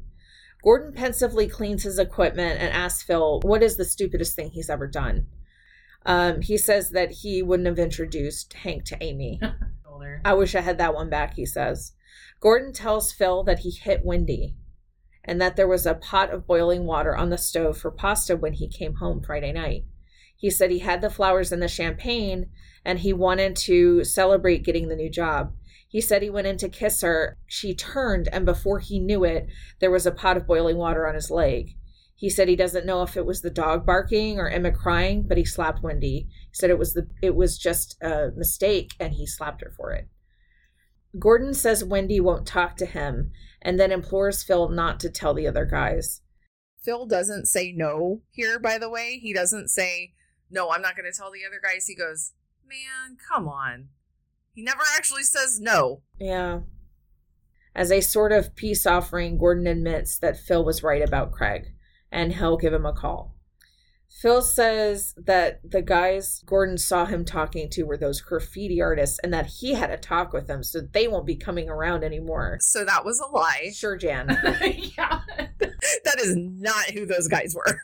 That night, Gordon sleeps on his steering wheel in front of the hospital. So, not his house? And not a motel, because he says in that scene later on. No. Oh, yeah, no, he says right in then. that scene. Yeah, he said, I got a he's hotel. Phil asked where he was staying, and he said the hotel, but then we see him in his van asleep on his steering wheel. Asleep on a steering wheel. The voice again says, hello, Gordon. And we see flashes of Wendy holding Emma and smiling to the camera. You know who I am, the voice says, as Gordon looks out of his car window and then brings the work bag inside containing the flowers and champagne. Roses? They're lovely. What's the occasion, Gordon? We get more of the story this time as we hear Wendy say, not here, Gordon, later, laughing as he's trying to play a little grab ass. Yeah. And watch out as we hear a pot of water splashes to the ground. Emma cries, a dog barks, and Gordon cries out in pain. The back of Gordon in his asbestos gear comes closer into view, and a voice says, do it, Gordon. The sound of the slap and a scream, and Gordon is suddenly facing the camera and bathed in either red slime or blood. Yeah. Gordon wakes from his steering wheel nightmare and looks around disoriented. So is it worse or better if you're hearing voices in your dream? Because obviously he was dreaming this. But you hear the same voice that he'd been hearing through the movie, and I'm like, ooh, that's creepy. And then I'm like, no, it's creepier to hear him when you're not asleep. Right. So I don't know, it's all bad. Yeah, it's not good. The next scene is gnarly. Gordon attempts to clean third-degree burns on his leg. Ooh. I'm sorry, it looks so painful. The makeup here is great because this shit looks horrifying. It looks real. Blisters and raw flesh. He pours some kind of first aid liquid on the wound, and no doubt to keep it from getting infected, and cries out in immense pain. Rough stuff. It's hard to watch. Yeah, I'm just like, oh, God, I believe he's in pain. His mouth is just kind of kind of like frozen in this open, drooling. Yeah, like, he's drooling on himself. The pain is so bad he can't. Oh, God. It feels real. The camera pans through the dark corridors of the hospital, but sounds of heavy footsteps and labor breathing can be heard. And just before the scene fades away, we see a person's shadow to the left of the screen. So somebody's inside. Mm-hmm. Thursday. Phil smokes a joint in his car. He quickly stows it when he notices Gordon driving up, because Gordon, if you remember, that's one of the rules. No drugs. No drugs, dude. But I think this probably brings back to why Phil was talking to those two dudes. I'm just saying. Maybe. Gordon looks like the shell of a man. He stares through Phil as he observes that he's there early. Phil asks Gordon if he's okay. Gordon doesn't really say anything in his state, so Phil offers that he's going to go inside and that Craig will be coming in the next day on Friday. Mm-hmm. In another scene, Phil stands on the roof of the facility, finishing his joint, and says it's going to get ugly. He's getting high on a roof and watching geese. Like, what a life. Down in the dining hall, Jeff continues to use the tile mower. Girl, I have no idea what to call this fucking What do we call it? The Tiley driver. The Tiley driver. The breaker trips again, which of course Mike blames on Jeff. But before he can go down to check the breakers, Phil comes in all hopped up on weed. Hopped up on weed? Hopped up on weed confidence, and asks to talk to him in the hall. I gotta talk to you. Mike says that he has to check the breakers, but Phil says let the kid do it. Phil explains to Mike they have a problem. Phil goes on to say that this isn't easy for him, but Gordon needs to take some time off because he's become a liability. Mike scoffs, seems to recognize that Phil's eyes are a bit bloodshot, perhaps, and says that he can see why Phil might be a little paranoid. Like, Mike's hip to it. He's like, yeah, okay. I guess your paranoia is coming from somewhere else there, buddy. Right. Phil informs Mike that Gordon hit his wife. Phil says Craig is coming in tomorrow, and if Griggs hears about this, they're going to lose the gig, lose the bonus. So he's talking really fast. Gordon looks up the stairwell to the sound of the men talking in the hallway, and I do believe hearing everything. He hears everything here. Whoops. Because he's got this look on his face like, are you fucking kidding me? Like, Phil swore he wouldn't tell anybody else, and the second he has the opportunity, he's like, did you know Gordon hit his wife? Yeah. Jeff runs down the steps to do the breakers. Gordon approaches Mike and Phil, still talking about Gordon, and Phil telling Mike to follow his lead. This leads to the most awkward I caught you talking about me, but no one's going to acknowledge it in movie history. Yes. This is the horror movie right here. Awkward non-confrontations where everybody pretends you didn't hear a thing or they weren't just totally talking about you. Yeah, and everybody knows that you probably heard, but... Yeah. They pretend they were talking about Jeff and how he's coming along. And how is he coming along? Gordon asks coldly. Jeff walks into the dark room where the breaker box is, walks up, flips the thing, and speed walks away. He's not fucking around. I am not trying to get caught in this dark. Okay, the kid grew on me. Yeah. On his way back up the stairs, Jeff sees, holy shit, Hank. What are you doing here? No, you didn't say it right. It's, what are you doing here? Jeff says that everyone thought he took off to Miami to that casino school and asked if he scored on a scratcher or something. What are you doing here? Hank repeats, sliding his bloody index finger down the window where he's staring. Well, as far as we know, he's wearing sunglasses. So we don't really know where he's looking. Yeah. We just know he's standing there by a window on the stairs with sunglasses on out of nowhere.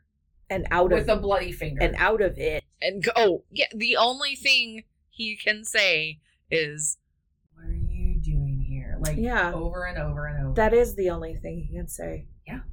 It is. Keep that in mind. I have kept that in mind, and I have notes. That's noted. Jeff, who understandably is weirded out by the display, says he forgot something and he'll be right back. Then he books it, leaving weirdo, what are you doing here, Hank, standing all creepy, staring out the window in the stairwell. Give me a break. He did not forget anything. He's like, I'm allergic to awkward conversation. Excuse me, I have to nope out of this, please. Gordon, Mike, and Phil are still having their really weird, awkward moment when Gordon finally asks what time it is and suggests lunch. I'm like, thank God. It could be 9:30. I'd be like, it's about noon. It's time to, like, I don't know, leave this room. They discuss who should place the order, and Phil said, fuck it, they'll flip for it. He flips a Morgan silver dollar and asks Mike to call it. At the same moment, from the stairwell, a silver dollar slips from Hank's hand and falls to the floor. Mike calls heads. The silver dollar Hank was holding lands on heads. Phil examines the coin and without showing Mike says, it's tails, get going, loser. Gordon walks up to Phil and grabs the coin from his hand, studying it perplexed, and says, where did you get this? Phil says, what? And stares him down. But before their little staring match gets any weirder, Jeff comes running in to report that he found Hank on the stairwell and he was standing there and maybe bleeding. So this part with the coin is weird. This part where Gordon approaches Phil in like this, where did you get that thing with the coin? It only made sense to me later. No, it does. Right. It makes no sense right now. You're None like, of why this is he makes any pissed off sense. over this coin? Right. But there's so much. This is one of those movies. Watch it once. Figure it out, rewatch it, and everything becomes so much clearer. Or watch it once and then, like, I don't know, listen to our podcast and then watch it again. Shameless self-promotion. I think I'm allowed to shamelessly plug my own podcast on your podcast. I think that's the only. No, I'm kidding. But no, seriously, this is one, like I said, I had only seen it once before. Mm-hmm. I rewatched it just blind, not taking notes, anything. And then immediately rewatched it again to do notes and went, oh, yep. Shit. Shit. You got it. So this is definitely an oh shit, watch this twice movie. Yeah. Phil angrily insists that, Phil angrily insists that is not possible, that there's no way that Jeff found Hank in the stairwell, and asks Jeff how Hank can be here if he's in Miami. Jeff says Phil can ask him himself. He's like, dude, I saw what I saw. The four men walk up the stairwell as Phil continues to bitch about Hank being in Miami. He's not letting up. He's like, no, he can't be here. No, he's in Miami. This dude really needs indica because his strain is making him way edgy. I'm just saying. He's on that skunk stuff, I think. He needs to stop doing hybrids or stop doing sativa. Needs to get down on a little indica blend. When they reach the window where Jeff saw Hank, he isn't there. But as Phil yells at Jeff that he talked to Amy and Amy said he was in Miami and they all heard it, Gordon notices that the silver dollar is still there. He sees the silver dollar. Gordon contests that they were all there and they all heard it. He said, no, we heard you. We didn't hear it. We heard you on the phone, but we never heard Amy. Interesting. Gordon pointing out something to Phil that we've already observed several times with him. We've heard Gordon on the phone, but we've never heard Wendy. Mm-hmm. Gordon insists on seeing the cell phone so he can speak with Amy himself, but Mike freezes as both Phil and Mike shout contradictory orders at him. I did actually write it right. I just said it wrong. Mike freezes as both Phil and Gordon shout contradictory orders at him. Phil points out that Gordon has lost it. Gordon finally shouts at Mike to give him the fucking cell phone. Give me the fucking cell phone! Yeah. Like, it's so beautifully Scottish. Suddenly thudding can be heard from the floor above. Gordon tells Mike and Jeff to make sure that Hank doesn't go downstairs and tells Phil to go with him, to which Caruso brilliantly delivers, hey, fuck you. It's the weirdest delivery of a line, but it's amazing. It's very Caruso. Yeah. Hey, fuck you. Like, hisses it at him. Yeah. The men split off, Phil leading Jeff through the tunnels and Gordon taking Mike down the corridors to God knows where. Gordon is limping really bad and falls once as he tries to drag Mike to a seemingly pretty specific location. Mike tells Gordon that he thinks he heard something in the tunnels, and before Gordon can yell that they're going to stick together, Mike says, fuck this shit, I'm out, and he heads down to records and starts session 9. He's like, nah, I'm good. You I'm outta here. would think that Mike would be the high one because he's like, nah, man, I just want to go chill and listen to some psychiatric reels. Like, I'm not trying to have all this drama. Right. I'm just gonna go, I don't know, listen to somebody with DID. Right. By the way, earlier I forgot to mention, so when we first see Mary Hobbs's records, it says DID on her file. Right. That was not in use until 1984. I And know. these were recorded in the 70s. That made me so mad. I was like, oh, no, it's because they also later call it multiple personality disorder, which that was what it was referred to when these were recorded. Nitpicker, but there you go. Yeah. Phil leads down the tunnels away, hearing distant sounds of music that sounds like it could be coming from a Walkman. He tells Jeff to give him his torch and goes to investigate the sound, leaving Jeff behind. As Gordon walks around Ward B looking for Hank, the doctor speaks to Billy, asking him if he knows that him, Princess, and Simon are all inside of Mary. The doctor says if Mary is sick, all of the alters are sick too. The doctor tells Billy that he must tell him what happened in Lowell. Billy says that they were playing hide and seek. Mary was hugging her doll and looking for Peter, and it was real dark. Phil continues through the tunnels, looking for the source of the sound. Jeff starts yelling out to Phil because he's obviously pretty pants-pissing terrified at this point. And poor baby, I would be too. Yeah. I'm like, I am alone and it is dark and I don't want to stay here. Billy cries out that he won't tell. Mary's a good girl and she doesn't need to know what Simon did. The doctor asks, to who, Billy? Billy cries, to Peter. The doctor pleads for Billy to say what Simon did to Peter, and Mike frantically jots notes on a pad of paper, taking on the full role of observer here. He seems to be investigating, trying to determine something. And though it may be as simple as him trying to plan to use the Mary Hobbs case for a future thesis or something for law school, I personally think he's also playing the role of co-creator here, urging us to pay attention to little details. Oh, that's smart. Yeah, Since he did co-write this. Yeah. Mike listens to the doctor continuing to sobbing Billy/Mary that he has to speak to Simon. Mike begins to fast forward the tape because holy shit, this is long and we got to get to the end of this thing. It might not be intended as meta, but writing this out right now and speaking this out right now. Like, oh my God, we got to get to the end of this thing. It feels meta. It's like we're here and he's like, Jesus Christ, just fast forward to the end. What happens? Outside, the generator starts to run out of gas, and down in the tunnels, Jeff shouts fuck as the lights start to dim. Phil's flashlight lights the way, and we see the first-person view walking through the tunnels towards the direction of jazzy music. The camera reveals a discarded Walkman on the ground. Okay, I'm sorry, but this is 2 days later, maybe, after Hank goes missing. 3. Those batteries are dead. I'm like, This shit would...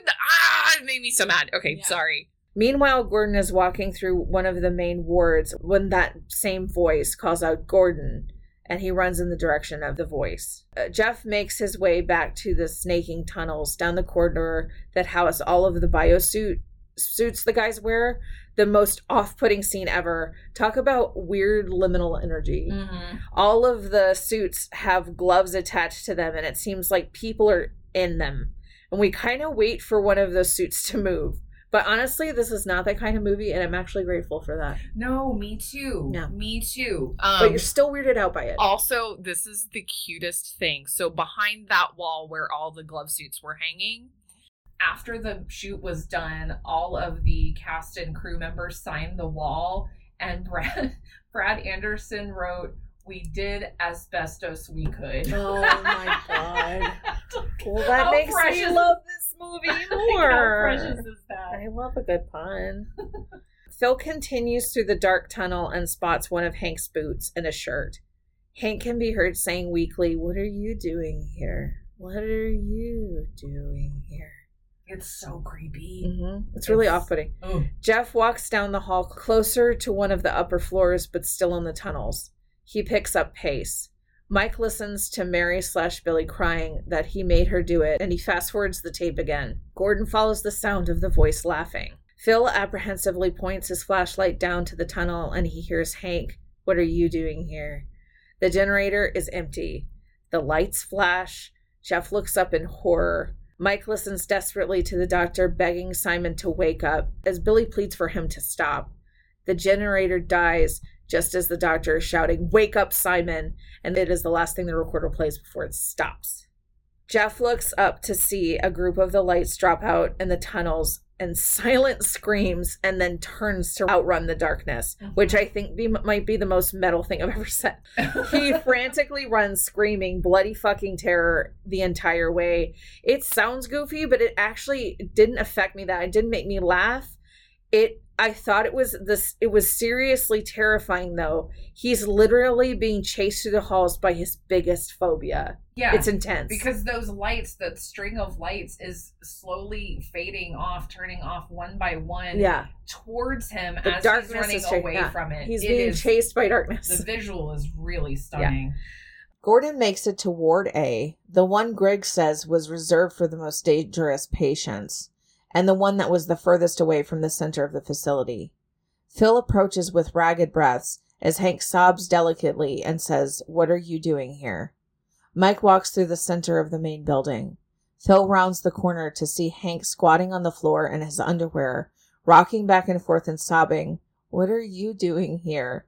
He's still wearing his sunglasses. It is such a creepy, jarring, oh my God, sad, yeah. Like, oh man, yeah. You're like, what the fuck happened? Here's the thing, like, you in any normal movie, there's always kind of the asshole that you're hoping gets it first, and Hank is a dick, so you're like, man, whatever, I hope he gets it. I didn't hope this for him. I know, you're like, I just kind of hope he got dead, but I didn't want him to be. Or he did take off to casino school like a dick. Like, I didn't want this for anyone. No, right. Nobody tough. wants. I mean, he's a shell of a person. Like, he's not a man, and he's an infant. He's like a shadow of a patient who used to be at Danvers. It's, oh my God. Ugh. Yeah, it's like a death echo. Yeah.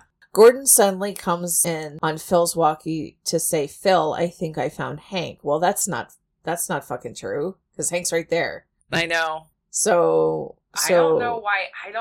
So what up, Gordon? I always wondered if he was saying that just because of the voice he was hearing, and so he was like, "I think I found Hank," like I'm heading towards his voice. I don't know. But yeah, I don't either. I mean, I do have a tendency to be pretty skeptical of anybody's intentions ever in any of these movies. So I'm like, I don't trust anybody. At this point, I feel like, though we're seeing the cracks in Gordon's foundation, so to speak, he hasn't necessarily given me a concrete reason not to trust him. So my thought right here is that he says, "I found Hank." Not that he actually saw Hank, right, but that he's like, I heard a voice. I'm going towards the voice. Yeah. It has to be Hank, because who else could it be? Although that voice sounds nothing like Hank, but whatever. So that is the only thing I can read into that without being like, he was trying to lure him into a trap. I don't know. Yeah.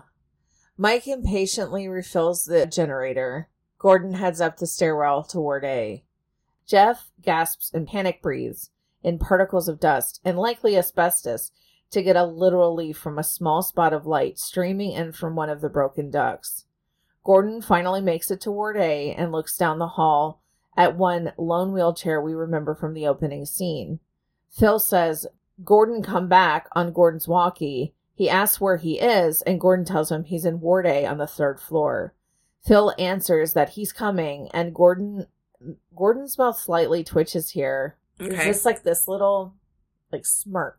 Really? I didn't notice it. Mike gets the generator running again. From inside the empty records room, the recorder comes back on, and we hear the same voice that's been talking to Gordon this whole time says, "Hello, Doc." Yep. The doctor says, "Simon," and Simon says, "You know who I am." Jeff looks at the white dust covering him head to toe as the light comes back on. So, like, he looks down, is like, "Oh shit, I'm covered in." What did Hank call it? Like, air spooge or something, like spooge dust? That spooge dust got all over him. Oh no. Gordon rips past the caution police tape and heads down the corridor of Ward A, so towards that wheelchair that we saw in the opening in the very scene, beginning, where Griggs is like, "I wouldn't walk over there because it's water damaged." So it had been closed off this whole time, except for right now. Doctor says Billy has told me a lot about you. Billy is a smart boy, Simon says. What happened Christmas night in Lowell, the recording continues. Simon says that the doctor should use his imagination. Gordon walks down the corridor as the doctor tells Simon he'd rather hear the story from him. He stops at something catching the light on the ground and notices it's a coin, the same type of coin Phil flips the day before to determine who was picking up lunch. Simon says Peter was naughty and he shouldn't have done it.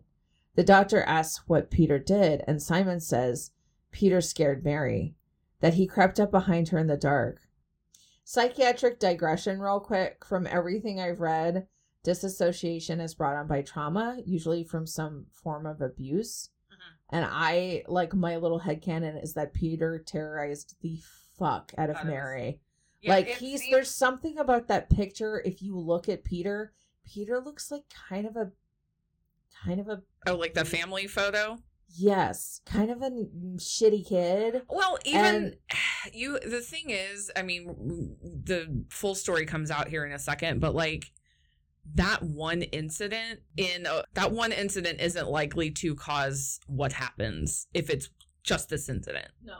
So I don't think so. We don't know the extent. We don't. If there is trauma, like trauma that would cause DID, then we do not get the full extent of it in this movie.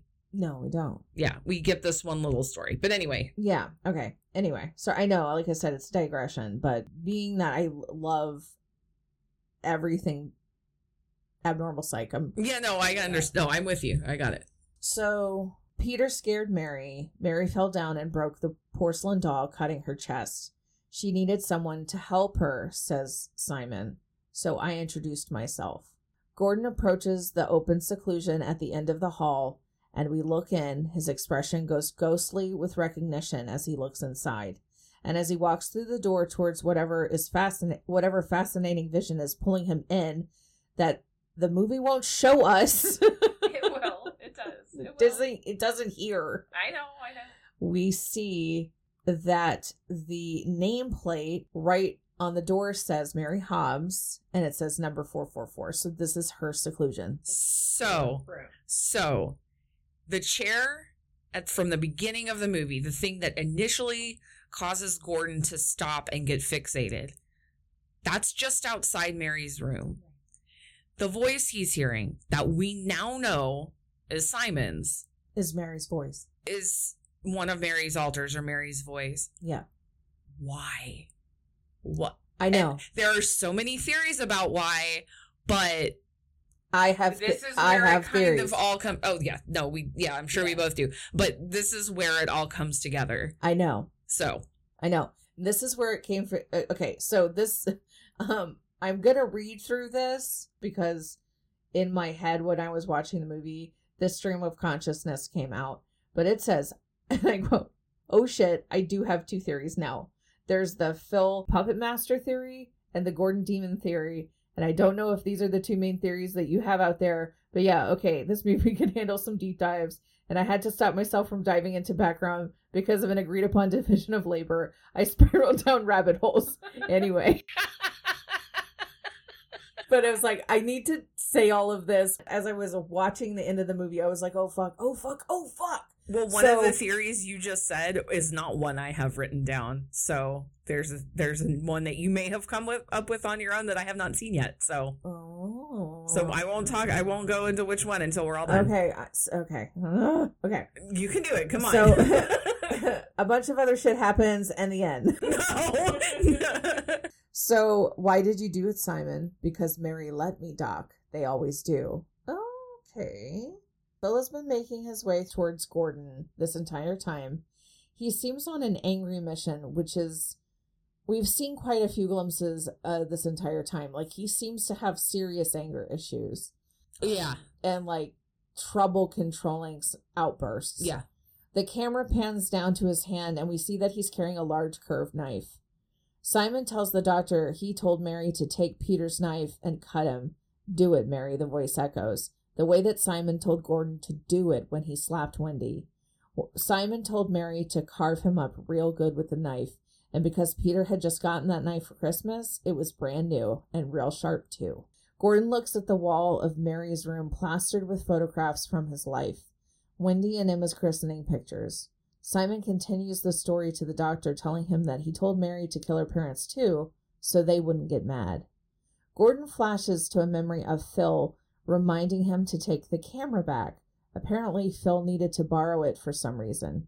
Weird, not sure. Camera back. Yeah. Yeah, that's the... Yes. I remember that flashback. I don't either. Like, okay, it happened, but it was such a throwaway moment. He was coming out of the car. He said, hey, don't forget this. And it's like... It's a wallet. Whose wallet? That's Gordon's wallet. Are you talking about the yellow thing he's holding? Yes. That's a wallet. He had taken it to go pay for lunch or whatever. And he's like, don't forget your wallet. So when he sees that picture on the wall that was in his wallet, okay, he assumes that Phil stole it. It doesn't change my theory at all about Phil, though. No, that's fair. Okay. Because I was like, either it's a camera that he used to take and develop film, or it's his wallet, which he got the pictures from. Yeah. Okay. Either way. I could see how he would get the one picture of Emma, because we see Gordon show that picture to Griggs. Right. When he's like, oh, let me see your baby, whatever. Why are there so many? Well, right. He wouldn't have kept all the christening photos in his wallet, too. So, whatever. Just saying. No, but he did have the christening photos in his car. Right, in the van, yeah. That's what I mean. I know. Jeff runs from the building screaming as white dust clouds plume from him. He rips his gear off and makes it to Gordon's van to radio one of the guys. Mike walks through the main floor theater and checks his flashlight as he heads back to the records room. Jeff holds his side and radios for Gordon to come back, please. He's dripping with sweat and appears to be in full panic.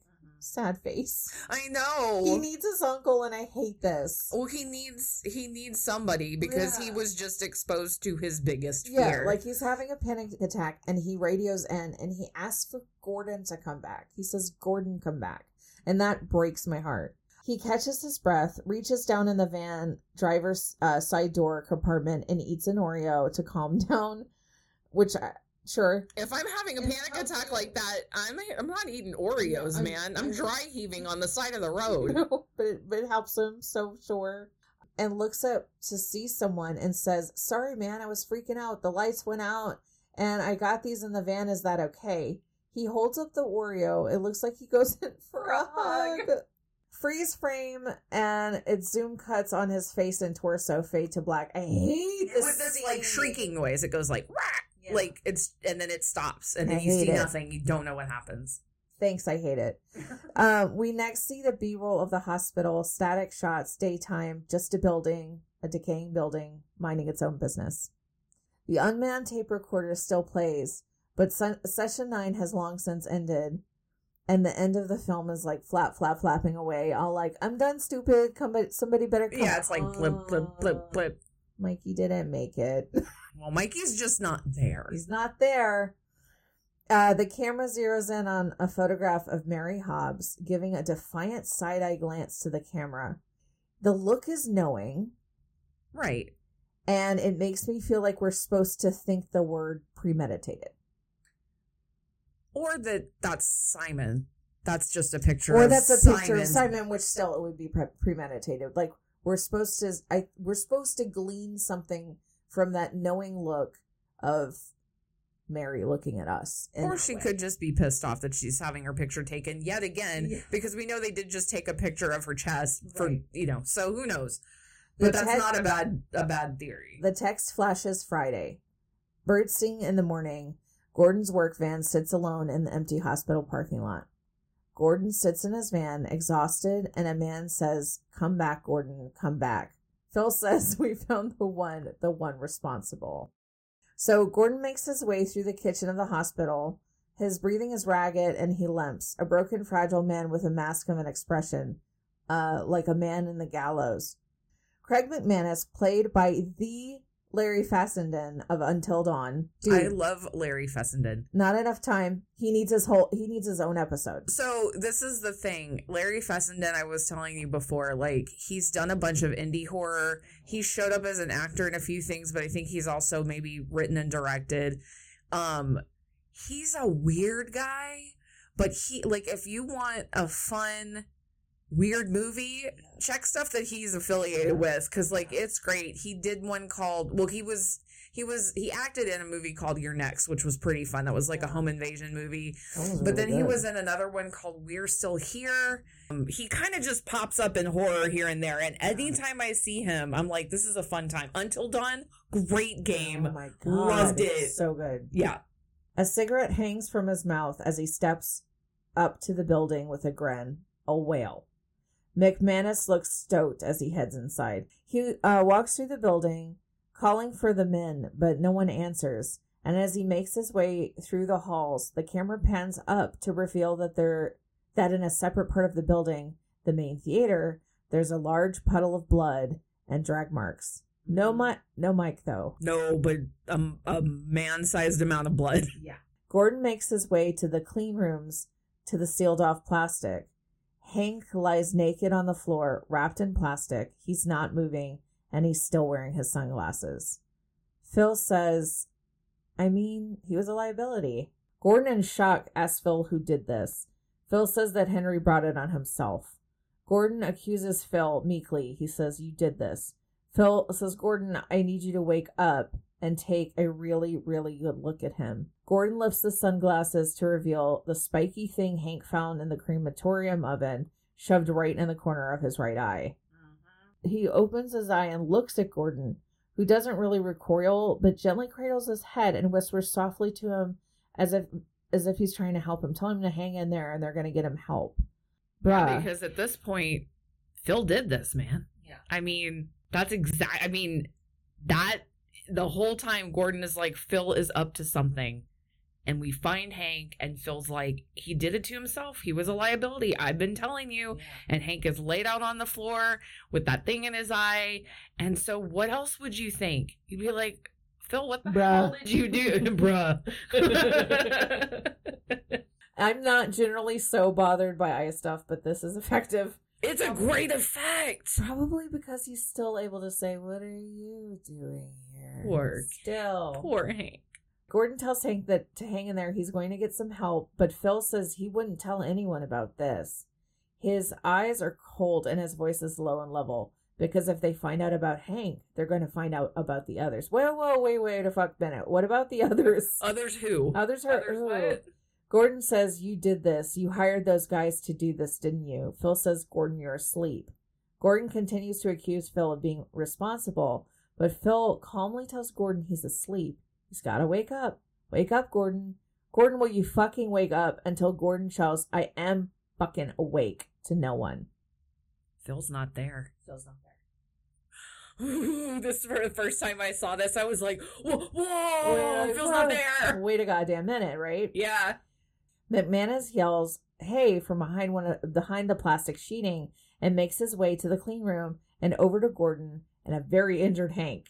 He walks in to ask Gordon who he's talking to and suddenly notices Hank lying on the floor. How does he not see him immediately? I don't know. There is a human man, he's just full-grown man under a plastic sheet. Hey, who are you talking to? Who are you talking to? What's this? Oh, is that a body on the floor? Like, it's dopey here. I'm like, come on, dude. You'd see the first thing I see when I enter a room, I check and see if there's an absence of a dead body, maybe. Yeah. Like, what the hell? How do you not notice that? Gordon says nothing, but Dead-Eyed pulls McManus into a chokehold and wrestles him to the floor.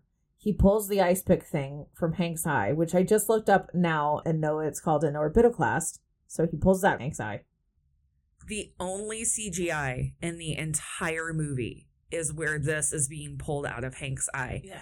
If you look, really closely, you can tell. But there's no CG. No, it still made me... No. Yeah, because Hank slightly lifts his head to show the resistance of the orbitoclast being pulled out of his eye. That's the only CGI, though. That's it. That's so great. I know. So Gordon flashes to a memory of attacking Hank. He's in a trance-like state, and Hank smiles at him from within the tunnels the night he collected his treasure. He laughs nervously and asks, what are you doing here? Simon says, do it, Gordon, and Gordon rams the ice pick through McManus's eye. The doctor asks, why did you do it, Simon? Because Mary let me, Doc. They always do. Phil's voice echoes at Gordon. You know what I wouldn't do, Gordon? I wouldn't tell anyone about this because they would find out about Hank and they're going to find out about the others. Phil runs in to talk to Gordon right after he discovers the wall containing all of the photos of his family. I found Hank, Gordon, and he's real hurt, and he says you did it to him. Gordon looks at Phil perplexed. He yells as if being attacked, and the scene jump cuts away. Okay, I am so sorry. This to me is a plot hole or something because Hank did not say Gordon did this to me. I don't think Hank said anything. I don't think he did either. Because he can't. Because he couldn't. Because all he can say is, what are you doing here? Because... We'll just keep going. We're almost there. It's painful. It's painful. I want to scream it from the rooftops. Okay. Phil lies on the floor in the first plastic quarters-like area. I'm not sure what to call it. Like a segregated little section made of plastic. He appears to be bleeding from a head injury. From an attack we did not see. Side-eye. In the next scene, we see Mike walking through the theater. Gordon comes up through the stairwell and attacks him and kills him. Gordon echoes, who did this to him? He brought it on himself. Wrong place, wrong time. Mike can be seen leaning against the wall inside the next plastic stall, eyes open, super dead. So Mike is definitely dead, and we definitely saw the attack. Yep. Gordon asks, where are the others? As the killing of Jeff is next. And that's all I want to say because I hate it. He went in for an uncle hug, sad face.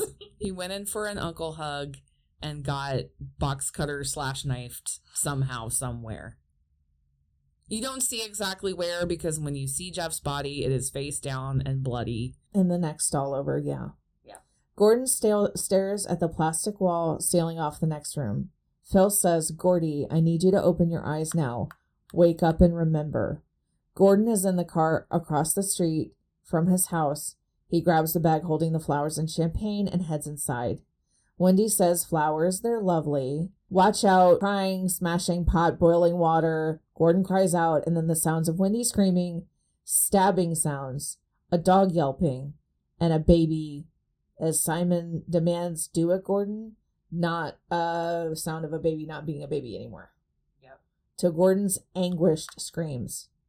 Gordon stares at the plastic at the end of the road. No more to see. No more rooms to explore. The camera pans to Ward A corridor and the familiar chair as Gordon stands in front of the pictures of his wife and child and talks to Wendy through a cell phone with no plastic casing and no battery. No, when you actually see when he's choking out McManus a few minutes earlier, he falls on the holster. And so the phone that he's been using to, quote, call Wendy is broken. And he's just trying to talk through this broken faceplate of a phone. Wendy, I just want to say I'm sorry for what happened. I'm so lonely here. He begs to come home, to hold Wendy, to hold his baby. Can you forgive me, Wendy, he asks, the broken cell phone as he places his bloody fingertips on her picture. The camera cranes a bird's eye view of the sprawling hospital property. The doctor asks, and where do you live, Simon? I live in the weak and the wounded. The fucking end. Fade to black. So, my sister. Yes, my sister. What did you think about Session 9? Dude. So, I remember the first time watching this movie, and again, it wasn't, I mean, maybe 5 years ago, I don't know, something like that. I remember having my mind completely blown because the way they set up the movie is you're supposed to suspect Phil the whole time of orchestrating something, of, you know, Gordon's like, he's talking to these guys behind my back. Then we find out that something happened to Hank and we know that Phil hated Hank. And then suddenly he turns up with this thing in his eye and Phil's like, I mean, he brought it on himself, whatever. So the shot of when, like, you realize that Gordon is talking to no one, you're like, what the fuck? Like, what? It's I mean, I'm not gonna put it on the same level twist of like he was dead the whole time, but this was just a great movie. I love a good mindfuck movie. You know that. Sometimes that is really my favorite kind of horror because to me, that is 10 times scarier than any decapitated head or disemboweled body or whatever. I love things that mess with my mind. This movie messed with my mind. Like I said, I had only seen it once before. I made the mistake of not immediately doing a rewatch the first time, because this is almost the kind of movie you want to watch it, go in knowing nothing, see it, and then immediately go back for the breadcrumbs. Absolutely. You know, lots of movies I feel like that have a twist like that. You go, oh shit, wait, I bet if I watch this again, I can see where they were probably leading me in this direction. I should have done that the first time, but this for the podcast was my breadcrumb rewatch. I love this movie. I feel like not enough people know about it. It's a little bit, I mean, it's not older, but it's from 2001, right? 2001?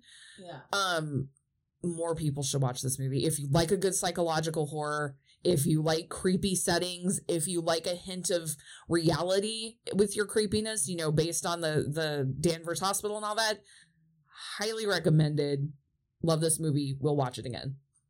I'm going to watch it again because this movie did it to me again, because it did the same thing to me the first time I watched it, where it was the mind fuck, and I was like, oh man, like, feels like this snaky kind of guy, and he's like aggressive, and like whatever, and like in the end you're like, oh my god, was Phil never there?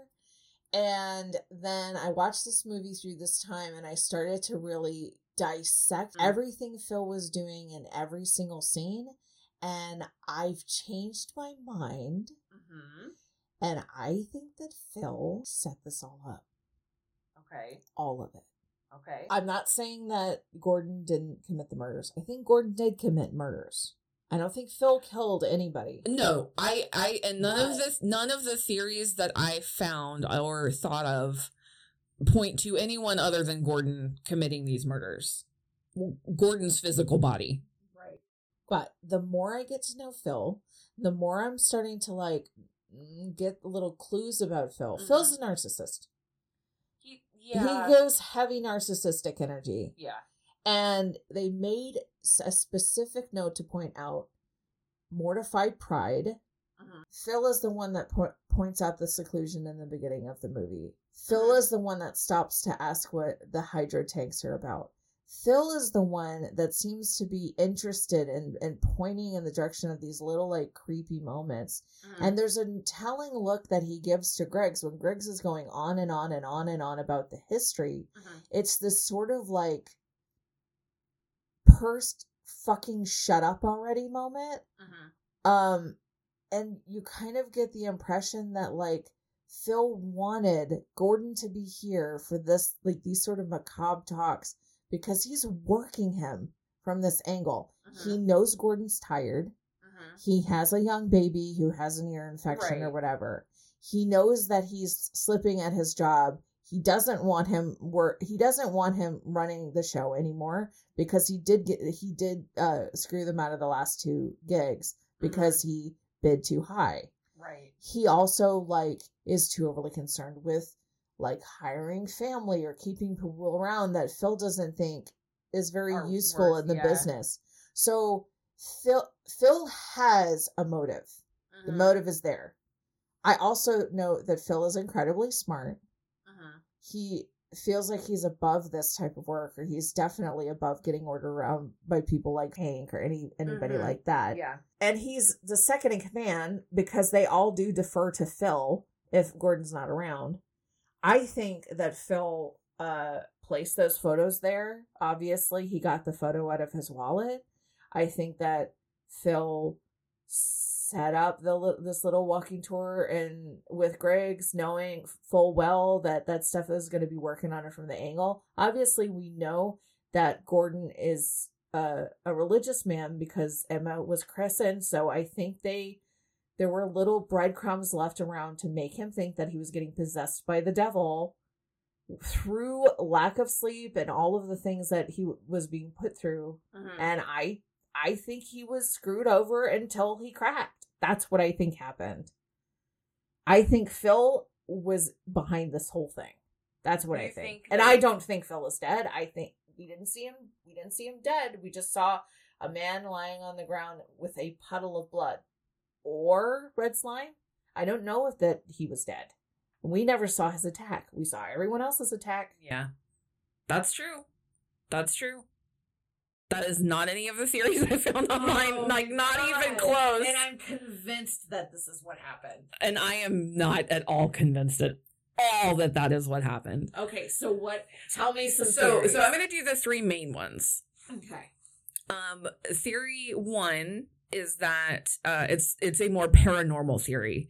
So that Simon wasn't actually an alter or an alternate personality of Mary Hobbs, but like a demon or some kind of entity that possessed her, which is why it kind of was able to move between her and then later Gordon. Yeah. It's a demon that, you know, pushes people to their breaking points, causes them to act, you know, like when you get that urge when you're driving down the highway and you're like, what would happen if I just jerked the wheel to the right? You know, it's the demon that makes you, or I say demon, I mean, it could, whatever it is, causes you to act on those impulses.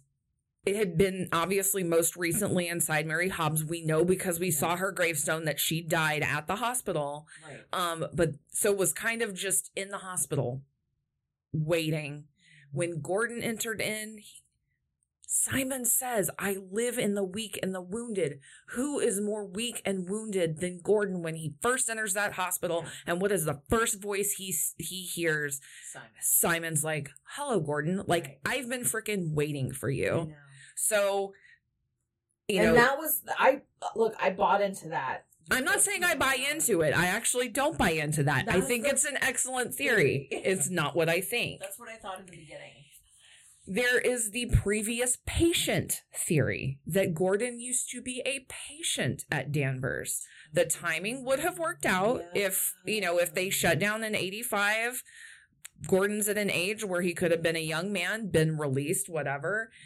That there's a scene when Griggs is doing the walkthrough with them where, you know, he's showing them around and then Gordon goes to take the lead to the next area and Griggs is like, no. Like, let me show you where we're going. So Gordon really seems to know the layout of the place extremely well. Yeah. He knew Mary Hobbs while they were patients together. He heard the stories from her about what happened to her. He met all the alters. When he goes back into the hospital, he's reminded of her when he sees where she used to stay. When he sees this is all part of the theory. This is all part of the theory. Yeah. When he sees the wheelchair outside of her seclusion, it pops back. And Simon's voice says, hello, Gordon. Like, remember me? I've been here. You know me. That exists in Gordon's mind because he has a sick mind, if he was in fact a previous patient. So he would hear Simon's voice and be like, Simon was the one that protected Mary and helped Mary to take care of things and whatever. Okay. There's also part of this theory, and I don't buy into this one at all, but this is just a part of this, that the crew was actually not real, that Gordon showed up with Phil to bid for the job, didn't get the job, and that when you see the crew, when you see Hank and Mike and Phil and Jeff all show up to do the job, that it's really just Gordon there kind of working at the hospital on his own, that he's kind of already lost it. Because the thing is, the night that he got the job, that's when he broke and killed Emma and Wendy and the dog. Right. And so when he comes back, he's just broken. Right. The reason people kind of lean towards this theory is because there's that one scene where Mike calls Jeff princess and Jeff's like, princess, like, what are you talking about? Mike's like, what? And that the crew is supposed to represent different parts of what the altars represent to Mary. The reason Jeff is princess is because he's the innocence. He's the young guy. He's the new guy. You get Mike is Billy. Mike is Billy because what did you say yourself? He's the observer. He is the eyes. So there's that theory. That's a good theory. That is a good theory. This is the theory I think. I mean, this is mine. I'm a skeptic. I don't buy into a lot of, I mean, just in my real life, like paranormal, whatever. Right. Gordon was under stress. We know this. Gordon had a kid with an ear infection. He's obviously an older first-time father. He's got a failing business. There's so much stress that he's under. He practically did everything but just tell the guy he'd do the job for peanuts because he just needed the job. Something about the Danvers environment, because it is a heavy environment once you know the history of that building and the things that went on there, that basically it broke him. He finally broke. That's it. That it basically happened exactly as you see it. You were looking at a guy whose mind had snapped. And the thing is, it was like once he had killed Emma and Wendy, which is the first thing that he did, he was lying to himself about it happening, obviously, because he was always saying like, oh yeah, Jeff, no, Wendy's fine. She's just tired. He keeps trying to call her on the phone. He's talking to nobody. She's not there. She's dead. So he's just broken. So there are those are just the three main theories I found. There are so many others. I will give you one, possibly two more pieces of evidence why I think why I still believe that Phil is the one behind this. I love you. I do not agree with you, but I do want to hear everything you have to say. I know you don't, and that's what's so fun about this movie. I'm so excited. Anyway, please tell me. There was another scene where Hank was talking to Jeff, and he was like, make sure you have an exit plan. Exit plan, right. He mentioned that Mike is going to probably go back to law school, and that he has a fucking exit plan because he found dead people's cash, so he's fine. Right. And he said, Phil has an exit plan. He said a real crazy one too, and I bet he'll let... Yeah, he'll tell you about it someday. I bet he'll tell you all about it someday. Right. Phil was working an angle. So I know. See, I took that to be that like Phil was working the angle of taking over the business. Like that was his exit plan. I still think that was his exit plan. But he executed it in a way that was murderous. I think he completely diabolical. I don't think he necessarily intended for Gordon to kill his wife and kid. I think that went way further than Phil intended. But I do think that Phil was trying to push the buttons and make Gordon loses shit a little bit. Yeah. I do think that Phil is a major manipulator in this movie. And I think he's real. I don't think he's fake. I don't think that Phil was never there. No, none of that. I don't think any of that. Like I said, that's the whole him, Gordon being a previous patient and all. I think it's a very cool theory. I don't agree with it. Like that's not my theory at all. Honestly, it could be that, like you said, I will concede to this fact. Phil didn't lead him to kill everybody, but he led him to kill everybody. Like, right. Maybe like he pushed him beyond a breaking point. We just didn't know that breaking point was like mass murder. Was mass murder, right? No, so I think that Phil was actually totally working an angle, because why was Phil paying off those kids? That is a straight It could have, either been. I think he was just buying weed because we see him smoking weed later. I think that's possible. I also think that he could have been paying those kids to put the graffiti up, not have a heavy talking to them about the graffiti, because there was weird graffiti in places, and some of it said stupid shit such as Satan rules. I think that there were things put in place that were meant to like fuck with Gordon's head. I mean that. I think that's possible, although I will just say, I watch a lot of urban exploration videos and all graffiti looks fucking stupid like that no matter where you go. Like, we saw a pair of boobs and a dick on the wall at one point. I'm like, yeah, nope, that tracks. Oh, look, it says subscribe to PewDiePie. Right. Jesus. So, I'm exhausted. With all of that said, how many days are you renting this movie for? I'm renting it for the full 10 days. Mm-hmm. I'm paying the late fees on it. I might be like accidentally forgetting to ever return this movie. I'm not giving this one back. So this is a 10 in your book. This is a 10. This is absolutely a 10 because it's everything that I look for in a movie. Yeah, the performances were great. The use of I agree with you completely. For me, I'm not renting it a full 10. This is not a 10 movie for me. This is a 9-day rental for me. I know you're 10. No. Oh, you know. Oh, well, I mean, I have very few 10s. This is not one of them, but this is up there. Yeah. This is up there to the point where I kind of almost begged you to do this movie for the podcast. I was like, and every time I was like, session 9, you thought I was talking about District 9, which I think is really funny. That's a very different horror movie. Oh my gosh, I had so much fun talking about this with you. I will definitely watch this in the future. And you know what? I think maybe I'll rewatch it every time with an eye for a different theory, just for fun. That wraps it up for this episode, listeners and lurkers. Thanks for joining us here on The Last Aisle. What did you think of this week's episode? Let us know on all our social media channels, at Last Aisle on Facebook and Twitter, and at Last Aisle Pod on Instagram. We look forward to hearing from you.